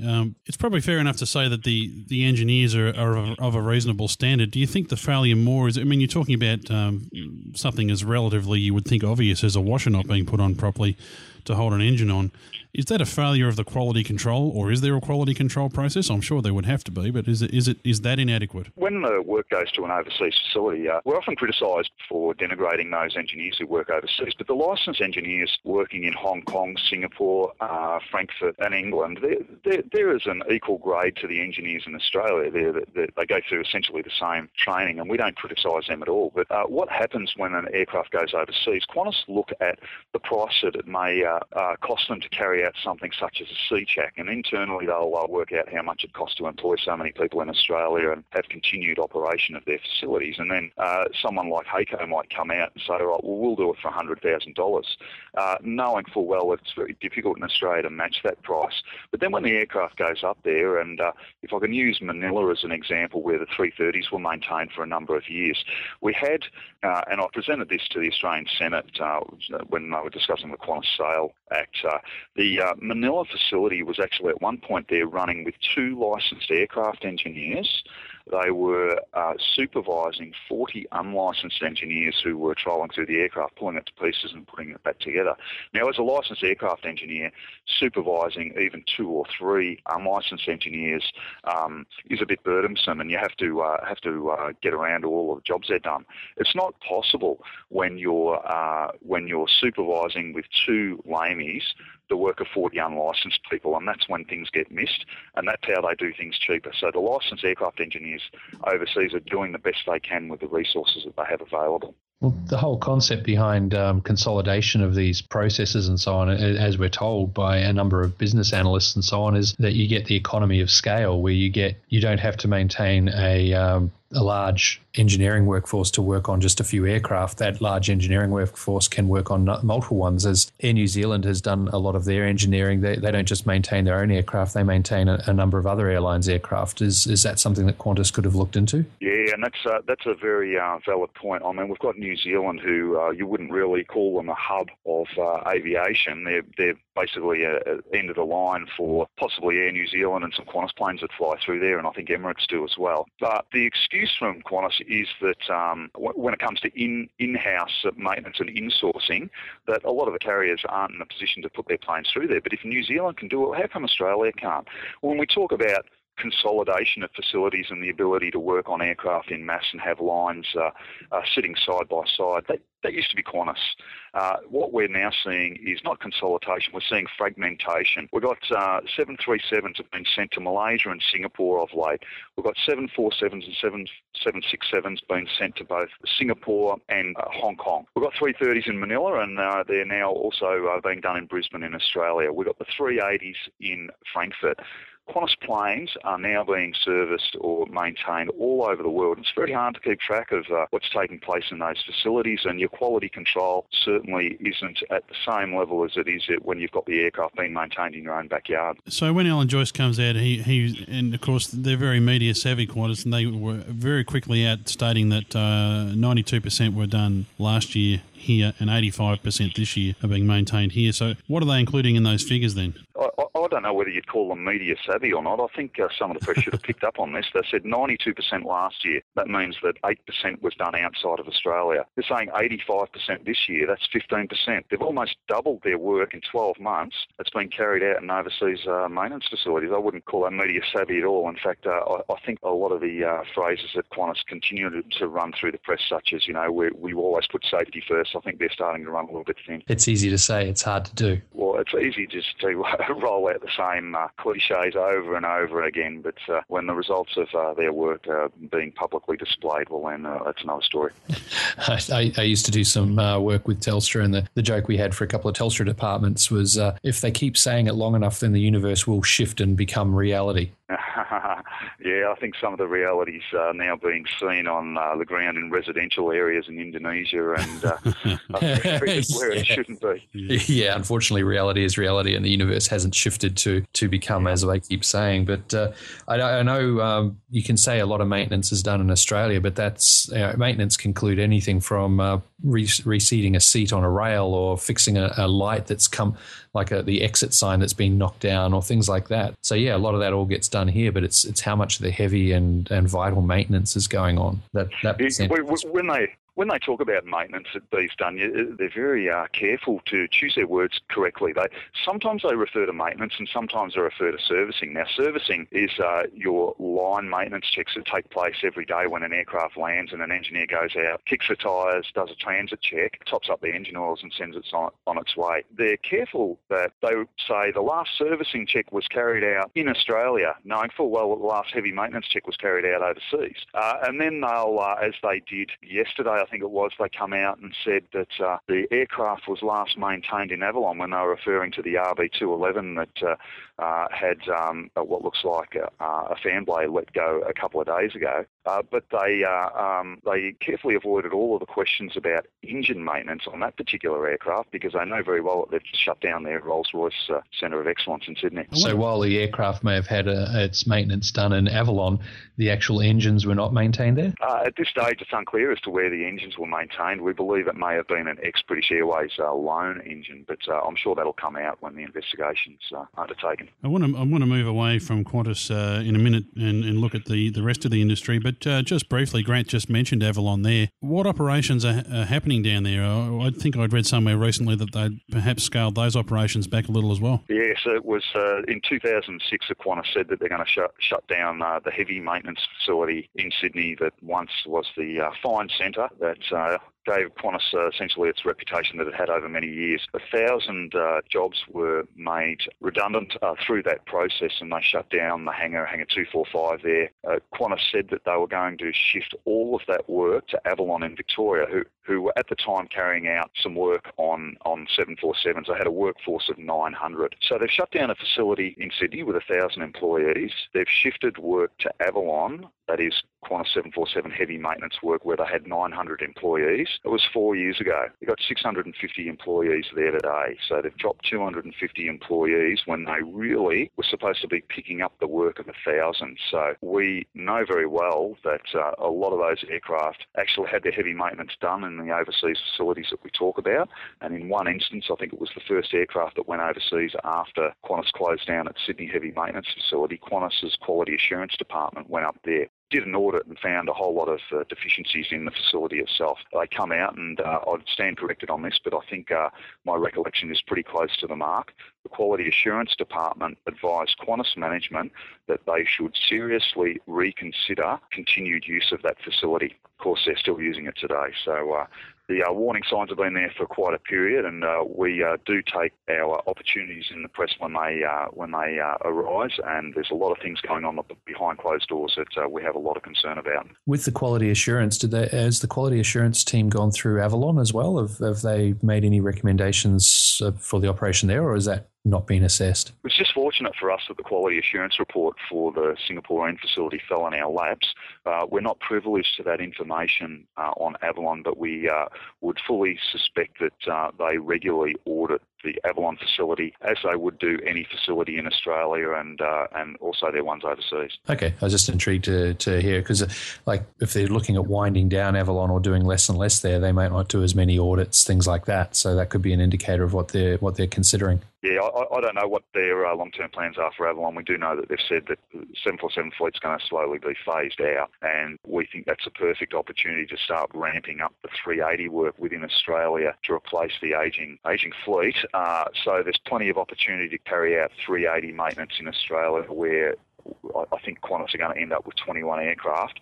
Instead, they've elected for Lufthansa to do it, who I believe are going to have ultimately less aircraft than that in their fleet. There is the counter-argument, which is there's not going to be that many Trent 900s here in Australia for us to be able to set up a centre of excellence on that engine to train people and get the payback for their experience. The same with the A380 maintenance. You know, we're out here in Australia. Not everyone's going to bring their aircraft to us. Those are kind of arguments which, realistically, I'd say if you actually set up that centre of excellence on the A380 and the Trent 900, you could probably try and get Singapore down here, and maybe instead of them going to Lufthansa, yeah? Yeah, well, Qantas are going to have more Trents than Lufthansa are, but they've chosen that facility to carry out the predominant part of their maintenance. But that argument doesn't wash with me from recollection when I was an apprentice going through the Melbourne heavy maintenance facility where they had an engine shop. I remember going out wiring up some engines, and at any one particular time, Qantas Melbourne facilities were working on Dart engines, which I think were on the old Fokker Friendships. Yeah, that's the one. And they were also at the same time working on CFM56 engines on 737s, and I think, if memory serves me correctly, they started servicing the CF6s on the 767 fleet at the same time. So one engine facility actually would have the ability to work on a number of different engines at any one point in time. Those guys are not just specialists on one engine type only. Qantas have well within their capability to open up an engine facility within Australia to do all that work. It's interesting you talk about that engine facility at Melbourne, Steve. I remember I've got an uncle who worked for Australian Airlines at that time and still works for Qantas today. But we got a tour through that facility back in about 1992. It was actually the day that the first 400 Series 737 arrived, and part of that was a tour through the facility, and I clearly remember this spotless workshop. It stuck with me today. They had a 727 up on jacks. The thing that struck me the most about that facility was how clean it was and how spotless it was. That's not to say it's not that way today, I don't know, but just when you mention that facility, it always brings back the memory of that day. And for someone like myself, who, although I only had my student pilot's license at that time, it was just amazing to look at. Yes, it's a very barren place these days. And when I talked earlier about the Qantas Quality Assurance Department going up to Singapore and some of the other reports we've seen from overseas, they talk about things like lack of lighting and insufficient tooling in the hangar, improvisation with blocks of wood where calibrated tooling should have been used. They're the sort of things that found as deficiencies in these overseas facilities that concern us, and certainly wasn't the sort of thing that you would have seen in the Tullamarine or Essendon workshops of the engines back in the 70s and 80s. Qantas, one of the reasons Qantas keep talking about going overseas is the cost side, and Australian labour rates are higher than overseas, but it seems like if you focus solely on the bottom line, eventually you run out of everything. It's like that race to the bottom mentality. And I've mentioned this a number of times over the past few years with respect not only to engineering and anything that we buy these days in terms of clothes that fall apart within a year, equipment and so on that is designed obsolescence, but also you're seeing it with passengers who are doing a race to the bottom where they're trying to get the cheapest possible airfare and then they complain about the lack of service. And no one's differentiating on, they're all competing on price alone, which is ridiculous. You should really compete on quality and reliability and so on. Yeah, look, it's pretty disappointing when you fly Sydney-Melbourne and the price of your airfare is cheaper than taxi fare into the city, isn't it?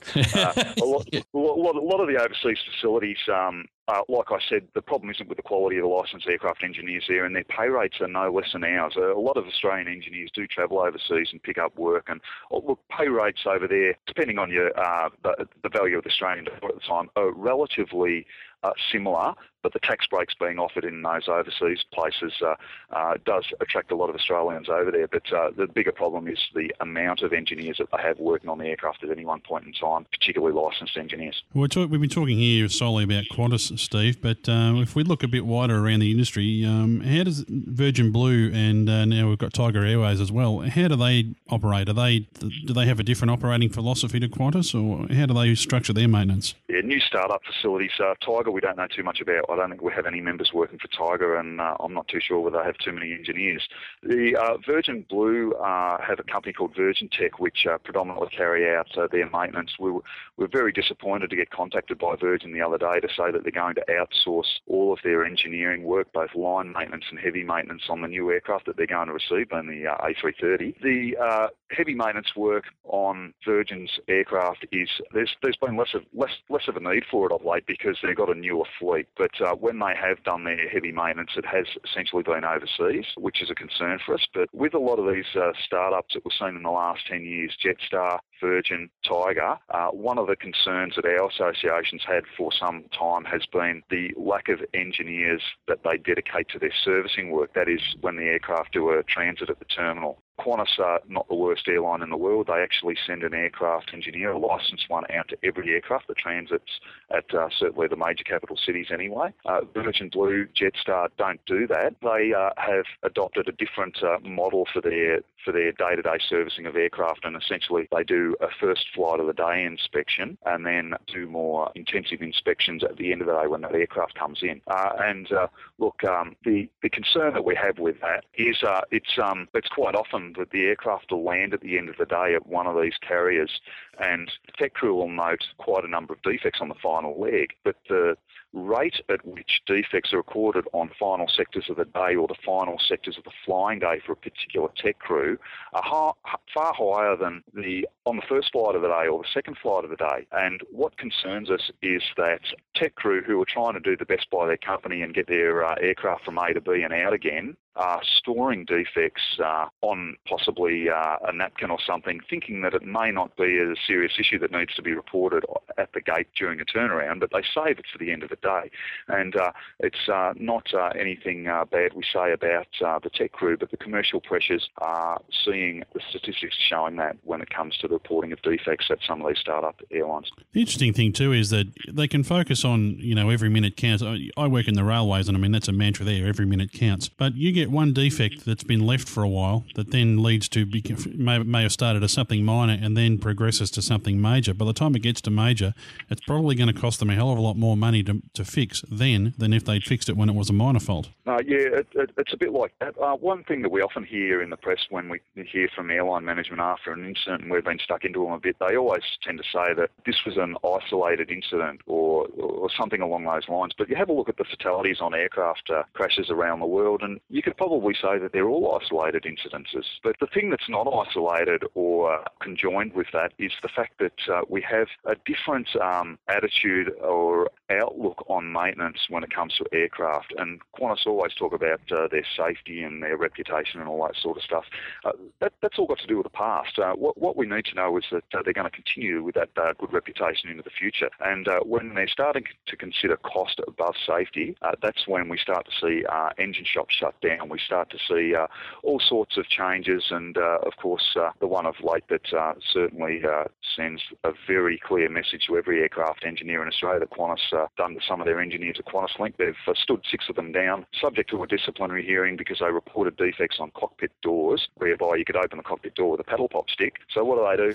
They stand the aircraft engineers down and tell them, we never told you to look at the cockpit door. You were to do a general cabin inspection, not a detailed inspection. You shouldn't have picked up this defect. We're standing you down. We suspect you've done this deliberately as part of an unprotected industrial action campaign. We're now going to investigate and possibly take your job off you. And that is a very sad day when an aircraft engineer is being told he must avoid his obligations under CASA Regulation 51, which is the reporting of defects, and turn a blind eye to such things he becomes aware of during the course of his duties. That's just shut down the whole if you see it, report it concept. Now everyone's too scared for their job. It's very disappointing when Qantas IR people are running agendas that relate to safety on aircraft. Well, how do we address this problem? I mean, is this, for example, something that needs to be addressed at a political level where we have an overarching framework set by the government that every airline must adhere to with regard to inspection regimes, reporting of defects, this sort of stuff? Is that something that's not being... I mean,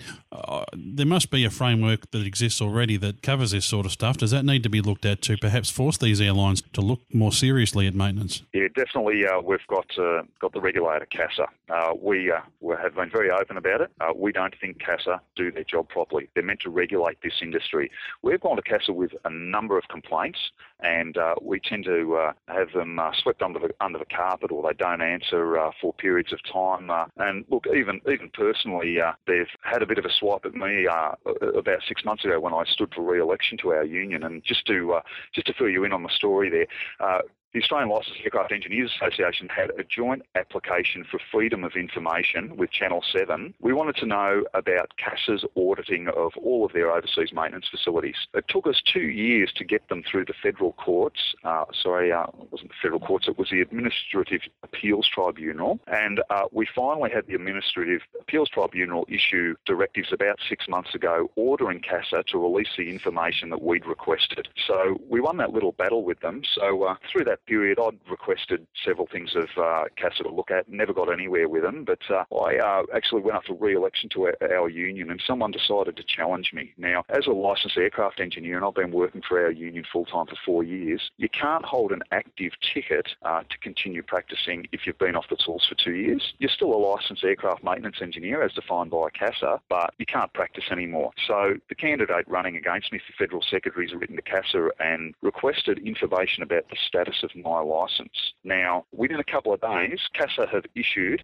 straight to the other candidate personal details about my licence status. I rang CASA's Freedom of Information Department to find out why they'd released personal information of mine, and without provocation or anything whatsoever, the head of their FOI department's actually come out and said, well, you expect CASA to be able to release information about overseas maintenance facilities. Why shouldn't we be able to release some of your personal details? And obviously very disappointing when CASA are taking a view like that. I've now had an apology from the head of CASA for their breach of the Freedom of Information Act, and I'll let that one lie. But we expect CASA to regulate this industry. We don't think they do. We're at the point now we're going to have to drag the Minister for Transport, Tony Albanese, into it because something's not working at the moment. And Albanese, I guess, is a Labor minister, so I guess he's probably more philosophically aligned with the ideals of the union movement. Is that something that you can take as a positive? Anthony Albanese's from, as I understand, he's got left-wing grounding of the Labor Party, which is where our union tends to lie. We haven't actually personally been to him with any of our concerns at the moment. We're sort of like we're gathering a dossier of information, things that have been disregarded by the airlines, things that CASA have turned a blind eye to. We're just about ready to knock on his door as we speak and start taking some of those issues up. I have absolute confidence in the Minister to investigate thoroughly, as should be, but certainly if he's not prepared to take those steps, then it's time to knock on the door of the opposition. I know Ben Sandilands over at Plain Talking blog on crikey.com.au, he's had a number of comments regarding CASA and the ATSB and how it's almost like they've gone over and they're now working for the airlines rather than regulating them. I would imagine the people working at CASA, that is their airworthiness inspectors, are under quite a bit of commercial pressure as well from the airlines. I think I was reading the other day just some articles about it, and there might be some genuine fear from those airworthiness inspectors that there's going to be legal ramifications if they try and come down too heavily on Qantas. I mean, Qantas have got a hell of a lot of money when it comes to legal arguments. I mean, I talked about engineers and paddle pop sticks before. On the same day that happened, I was in the Industrial Relations Commission in Brisbane. They'd actually thrown us in there to try and get some orders to prevent us finding too many things wrong with aircraft. I wasn't sitting there arguing the case before industrial relations person in Qantas. I actually had a QC there, or as they're now known as senior counsel. So they don't spare any expense when it comes to the legal battles they want to get themselves into. Yeah, no, they do bring in the QCs quite quickly. Yes, they do. Well, Steve, perhaps we can move on to some of the specifics of these incidents that are happening with Qantas and some of the technical aspects of it. I know it's very early days now, but what are you hearing from your members? Have they been able to report back to you some of their findings at all? Do we know what stage of that compressor blade has failed or anything like that? Look, it's the 380 appears to be a disc that holds together some of the turbine blades. There's a section of it that's been photographed and printed in the media. It looks like a third of the disc has been found, and I'm hoping that they can ascertain from that the actual fault that caused it in the first place so that we don't see it again. Yes, our members do report to us things. It's probably surprising some of the things that we're aware of and that Qantas don't like us to know about. But when we do talk publicly, we are always well briefed by our members on the facts and circumstances behind some of these things that we discuss openly. Yeah, you've also got to be careful because there's an ATSB investigation underway, so comments outside the investigation or things like that have to be taken with caution, yeah? I don't think the ATSB actually have a look at public comments made by our union when they're carrying out their investigation. So I don't think anything I say publicly is going to influence some of the decisions they are going to make. Not so much influence, but more so much release of information before they actually release it officially, that kind of thing. Yeah, but if someone from the public releases it, I mean, the first release of information we saw over the 380 was some Indonesians running around with parts of a Qantas aircraft. Stuff's always going to get out before the ATSB are there on deck to investigate, but they're still going to gather that information, and their outcome is going to be reflective of the cause of the defect or failure in the first place. And what sort of path do they take, the ATSB, with regard to investigation? I mean, what are they looking for? I assume that would be detailed in regards to looking at how the engine was maintained, right through to the specific composition of the parts that have failed, and to see if there's some sort of material failure. And are they also looking at whether there's been some sort of systemic failure in the maintenance regime of this, that may have led up to this? I mean, this aircraft, I think I read somewhere, was on its 831st flight, so it's only been in service 2 years. In terms of a commercial airliner, that's not a lot. Look, I've never been privy to the process that the ATSB go through when they carry out an investigation, to the extent that they've invited me along to see what they do. What they'll generally do, though, is be at the location as soon as humanly possible to commence their investigation. And what we see beyond that is sometimes some preliminary reports that they issue, and then usually several months later they'll come out with some final reports. In fact, sometimes it takes years before they do that. I'm assuming that they gather all the data, documents related to the particular incident, anything that could be even semi-related, have a look at how maintenance has been carried out. I'm assuming that they'll interview people and things like that. They tend to do a pretty thorough job, so I'm assuming that's underway at the moment. But we'll wait for the reports to come out like everyone else. And we're seeing with the Trent 900 engines, Steve, I don't know how familiar you are with them, but the A380 can also come with Engine Alliance engines. Are we seeing any sort of reliability issues with the Engine Alliance engines that are fitted? I believe Emirates, for example, are running those on their A380s. I think Emirates have got them. Don't know too much about the engine, and And to be honest, even the Trent 900s are all new to me because I'm not licensed on that aircraft. But the concepts are similar. I mean, with your fan blades and turbine blades and the other parts that go to the thrust that's delivered out of those donks. I mean, I don't know if there's been any issues with the other type of engine used on the 380, but again, it's early days. What was it? 800 sectors have been flown by this aircraft. I think the AD related to the detailed inspections, borescope inspections of the shaft was a mandatory AD that was required on the Trent 900 engines after 400 flight hours. So there's gathering evidence and things that are going to lead to airworthiness directives and other technical data that's going to help identify the reliability of these engines as they're used on a more regular basis. It's the joys of new stuff coming in, isn't it? The more new things you have on one particular aircraft, the more likely you're going to have some incidents and fun in the first few years of operation. Yeah, that's right. I can't remember who it was, but didn't they say never fly the Model A of anything?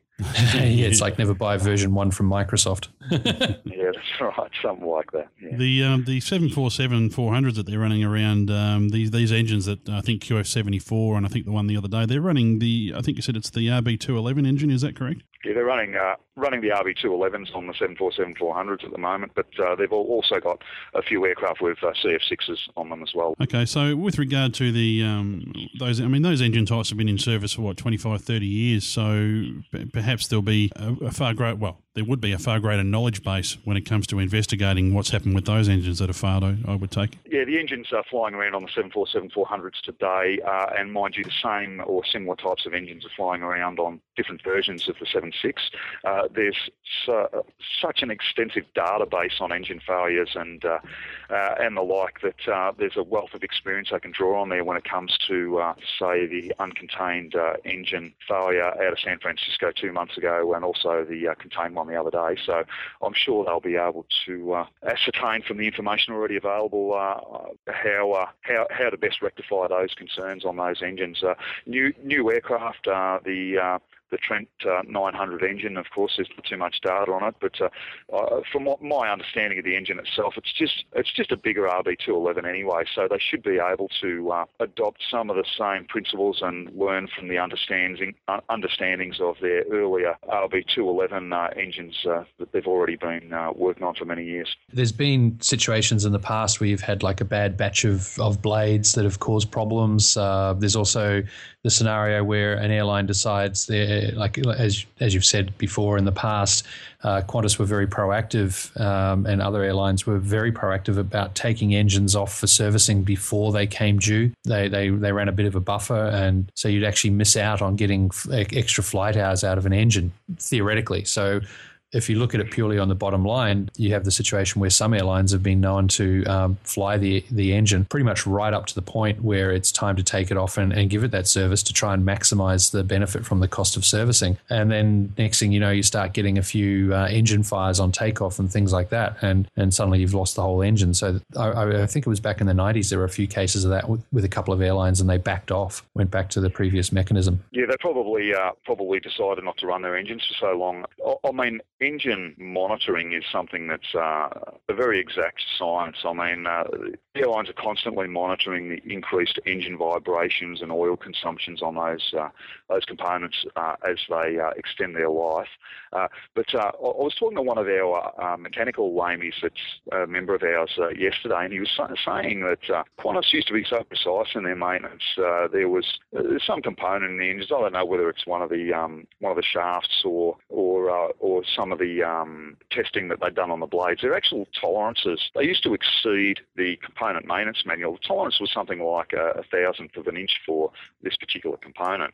Qantas used to actually have it so tightly tolerated, they used to do it down to a millionth of an inch. That's what I call going over and above what is mandatorily required. But when you're sending that work overseas, and mind you, when engines go overseas, there's no guarantee you're going to get back the same engine engine part or the engine itself. I think it's a case that they drop the engine off and they pick a new one up and they don't know where it's come from. That's certainly not something that you used to see when all of it was done in-house. In fact, I know that Qantas actually used to make some of its own replacement parts in the past for certain engine components. Yes, I'm sure they did. They used to do a lot of things in the past that they don't do anymore. But of course, all that costs an awful lot of money when you increase your tolerances and you become more exacting about your equipment and you really drive to make sure you've got the best of the best of the best on your aircraft and the best of the best of the best flying them and all that kind of stuff. That's going to cost a lot of money. And these days, the argument is you can't afford to do that anymore because you're going up against airlines that aren't doing that, and they're undercutting you and taking away your budget-conscious traveller.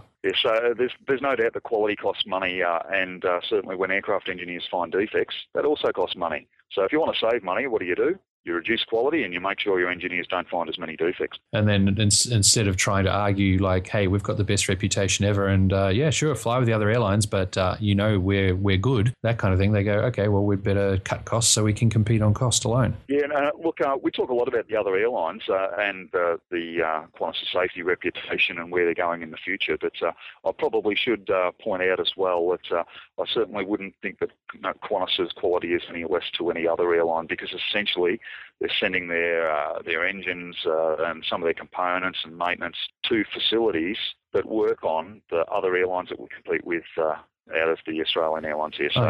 So certainly they're no lesser quality now, but they definitely will come back to the pack, and we're starting to see that publicly as well. All right, Steve, well, time's starting to get the better of us. I just have a couple of quick questions before we finish. You mentioned at the start there that you were an avionics guy. Now, of course, we're moving into a new era with regard to technology. You've got glass cockpits and ADS-B, all this sort of stuff coming in. It must be a real challenge to keep up with the avionics side of stuff in this new world of digital stuff, moving away from the steam gauges. How have you seen that go over the years? Oh, look, I'd have full faith in your avionics engineers to learn about any new item or equipment that comes up on an aircraft. I've had to do it myself, and I think very sadly you'll find that we mostly enjoy what we learn about our trade. But one of the developments that we're actually seeing in the industry that is of a concern to us is that CASA are trying to align themselves with the European system of maintenance when it comes to licensing of aircraft engineers. Now, an avionics engineer was traditionally three trades: electrical, instrument and radio. And your mechanical licensed aircraft engineers were airframe and engine specialists in their field. The regulations, though, over in Europe have recently seen a shift where the electrical trade is being taken away from the avionics engineers, and it's going to be now learnt and delivered by the mechanical engineers. And look, I have no doubt that the mechanical lamies in Australia are going to be fully capable of undertaking electrical maintenance, but why would you take away the expertise from those people who have learned from day one about their trade? And for me, I took avionics. My initial trade was electrical. I spent essentially 4 years in an electrical workshop learning that trade, and it's a hell of a lot I know about electricity and how it flows through an aircraft. And when CASA are supporting new regulations that are going to essentially make, in comparative terms, take your household electrical work and give it to the plumber, it's a concern for those people who are going to continue in our industry. Having said all that, I mean, it's an interesting time, and it's a tough time for everybody in the industrial sector, and no less so obviously in your line of work. However, we do need apprentices, and we've seen a shift perhaps back towards some technical schools and technical training colleges. So what would be your message to young people that are considering a career path, being a lamie? Obviously, it's something that would be even in this environment a really challenging and interesting environment to learn. Oh, look, I asked my 7-year-old son what he wants to do into the future. Do you want to be an aircraft engineer like Dad? And he sort of gave me this strange look as if I don't think so. And then he said he wants to do something. He wants to play computer games for a living or something like that. The message, though, that I would give any aspiring aircraft engineer is that the job can be thoroughly rewarding and enjoyable. We talk a lot about Qantas. I don't think there'd be too many aircraft engineers working for that airline today who don't say that they love Qantas. It's the way it's being run at the moment, and the people there, the management team that are driving change through the business, that in a lot of cases is not for the good. But we do have a union like ourselves. Sometimes we're out in the press publicly talking about things, trying to get us back to the stage where engineering maintenance on aircraft should be a priority, and it's something that is going to deliver a future for those people. So our association will continue to push those lines, both industrially and technically, and hopefully sometime in the not too distant future there'll be a very rewarding career for those young people who want to get into our industry. Okay, Stephen, they can find out information if we have a lot of younger listeners that follow the show. If they're interested in finding out how to become a licensed aircraft engineer, they can go to your website, which is the alaea.asn.au. That's right, and we've got a section on our website that actually steps through the process on how you can become a licensed aircraft engineer. So anyone interested should go and have a look at our wonderful website. Absolutely, and we'll pop links to that in our show notes. Steve, we really appreciate, we only really made contact with you yesterday, and we really appreciate you taking time out of your Sunday to speak to us so quickly. That's wonderful. Really appreciate it. Hey, no worries, guys, and I hope you enjoyed it. Ciao. Thanks, Steve. It's been great.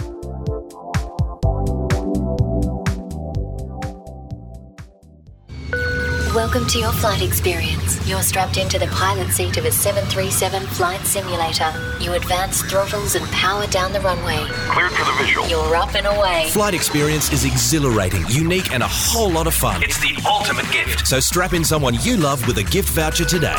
Your destination, one of 20,000 airports around the world. Call 1-800-737-800 or visit flightexperience.com.au. Flight Experience, the ultimate flying experience. Want to advertise your business on the Plane Crazy Down Under podcast? Scripts and Voices has teamed up with the boys at Plane Crazy Down Under to bring you an exclusive offer. Scripts and Voices can make your ad to feature on this podcast at a specially reduced cost. That includes writing your ad, voiceover, backing music and production. To get your ad made in time for the next podcast, check out scriptsandvoices.com. Follow the link and send us an email. For advertising rates and packages, please see the Plane Crazy Down Under website.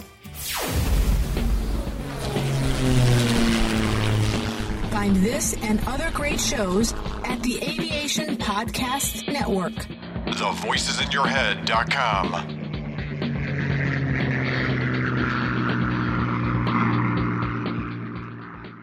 Well, there we go, Grant. I tell you what a busy episode, and I can tell you, folks, normally one of our episodes would take several weeks to put together. Well, we've thrown this one together in the space of about 4 days, so it's been a lot of hard work, but boy, that is just some absolutely high-quality information from, both sides of the fence. Yeah, no, definitely. And look, many people may turn around and say, oh, look, Steve Pavinas, he's got his position to push from the union.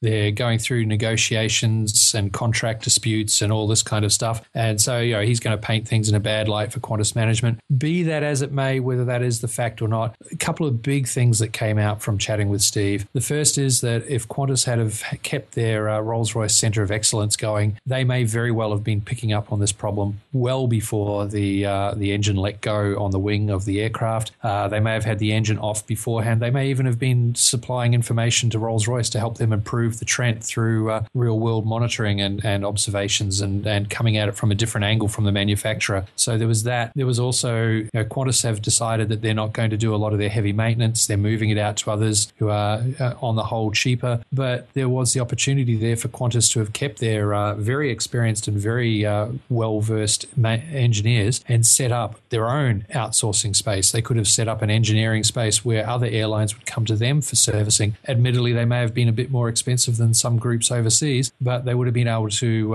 rely on their reputation of being top quality and best of breed Centre of Excellence to bring in the work. I mean, as he pointed out, Air New Zealand is doing the same work, and they're at the end of most people's routes. They're not at the centre. So if Air New Zealand can do it, why didn't Qantas? So those are two big things to take away from that, regardless of which side of the political fence or organised labour versus corporate management you might rest on. They're two big considerations to look at in the bigger picture. Yeah, and I know I said this before, Grant, if for nothing else, and you've got a very sceptical public now, Grant, who's opening their newspapers every morning and looking at the news and listening on the radio, and they're hearing nothing but bad news about Qantas and their maintenance practices. The thing that I always say, Grant, is it just looks better if their aircraft are serviced here. There's really, okay, it might cost a bit of money, but at what price safety and what price reputation? If Qantas cannot afford to have this sort of controversy going on all the time, and if it costs them a bit more money, that's really going to do them probably a lot more good than the short-term cost savings that they're making at the moment. Yeah, no, indeed, mate. And look, it's a classic question, what price or reputation? Yeah, that's very true. And the other point is too, Grant, and I made this point in a blog post recently, that most people choose to fly Qantas knowing that they're going to pay more. It's kind of like Apple Computers theory, you know. They'll say that you're paying a premium price for a premium product. And Qantas really operates on that marketing strategy as well. Well, that premium product really has to extend far beyond the in-flight service and, you know, the drinks trolley and the in-flight entertainment. It's got to go right through the whole chain of operations. And perhaps, you know, this is something that might come out of this. Maybe they'll think, well, you know, maybe we do need to start changing some of our practices here. And if indeed that's what's found to be lacking in this case. At the bottom line is, Grant, that we just don't know at the moment. No, indeed, you're right. And look, you know, as Steve Pavinas pointed out, how can you say our safety is better than anyone else when your aircraft are being serviced by the same place that services your competition's aircraft? So does that mean that your safety is better, but your maintenance is the same? How does that work? You know, that kind of thing. So anyway, folks, we'll leave it there for this week. Now, of course, this was an unscheduled episode. You might remember in the last episode we were talking about our Flight City Perth competition, and we were going to have the results of that competition drawn before the next episode. Of course, we didn't plan for all this news to happen, and this is actually a special one. So we're going to hold it over for one more week, and we think probably out of this episode we might actually pick up a few more new listeners. Certainly that's what we're hoping. So for those of you who just want a bit of a reminder, I'll just play the jingle again. You should see us now.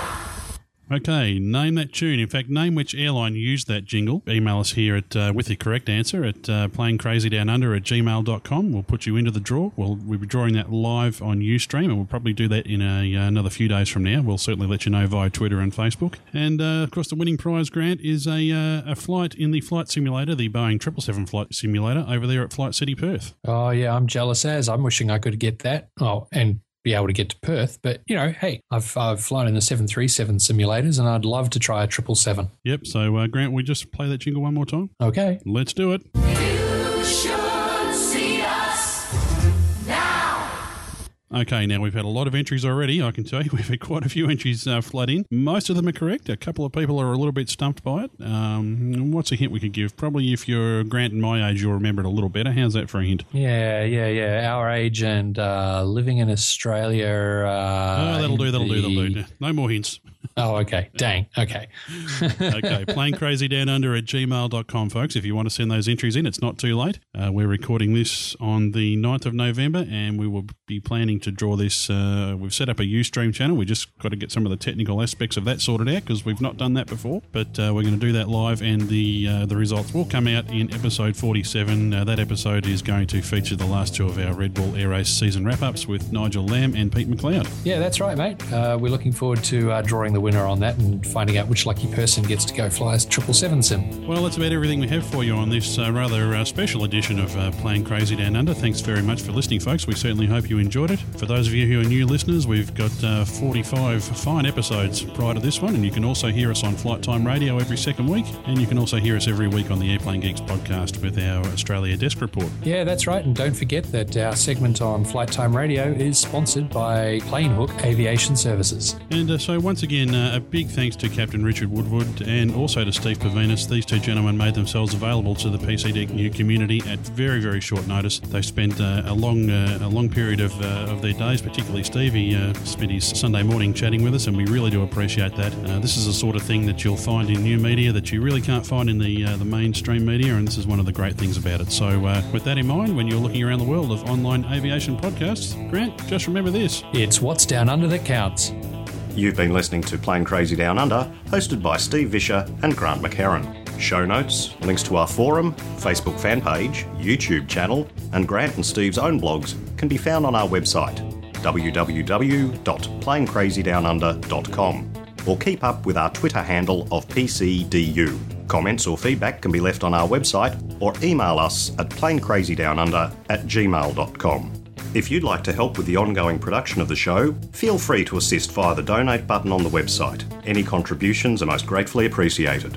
Incidental music and sound effects are courtesy of soundsnap.com, and title music is You Name It 5 by Brian Simpson. Production and editing by Steve Vischer. This has been a Southern Skies online media podcast.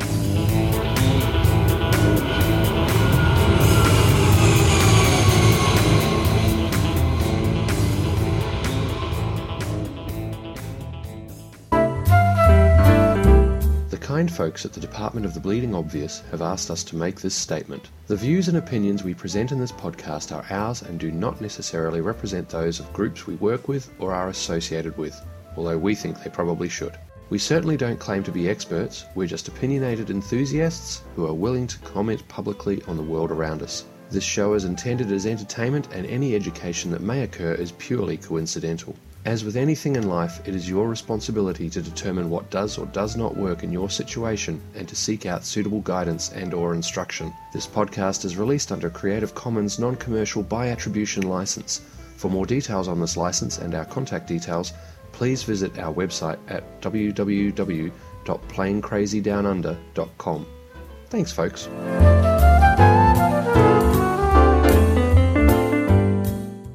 Well, g'day, folks, and my scratchy voice. Oh, you can read it? No, I'm just clearing my throat. And there we go into Richard, and into an ad break, and into Steve Pavinas, and we come out with another ad break, and we go time for a wrap, yeah? Yeah, that's it, mate. Okay, and wrap time, go. Oh, actually, with the flight, you can. We need to mention. Sorry. Bang, done. And how to end it? And I was going to say as it goes out, happy birthday to me, happy birthday to me. God. Okay, that's going in the blooper reel. I'll change mics. How's that one? No, that's much better. That's great. Excellent. Okay, we'll continue with that headset. There you go. I can deal with emergencies too. Well, it's just as well. all those hours in the simulator, mate. Exactly. Finer and converting to fly the 380 is a sort of 54-year-old, but they do. Oh, there's a whole squadron of Kiowa helicopters flying past my window. Oh, the things you see. Oh, okay. Not something you see every day. I flew those as well. There you go. Well, as tradition on the Airplane Geeks, I believe we have to sing happy birthday to someone. Oh, no.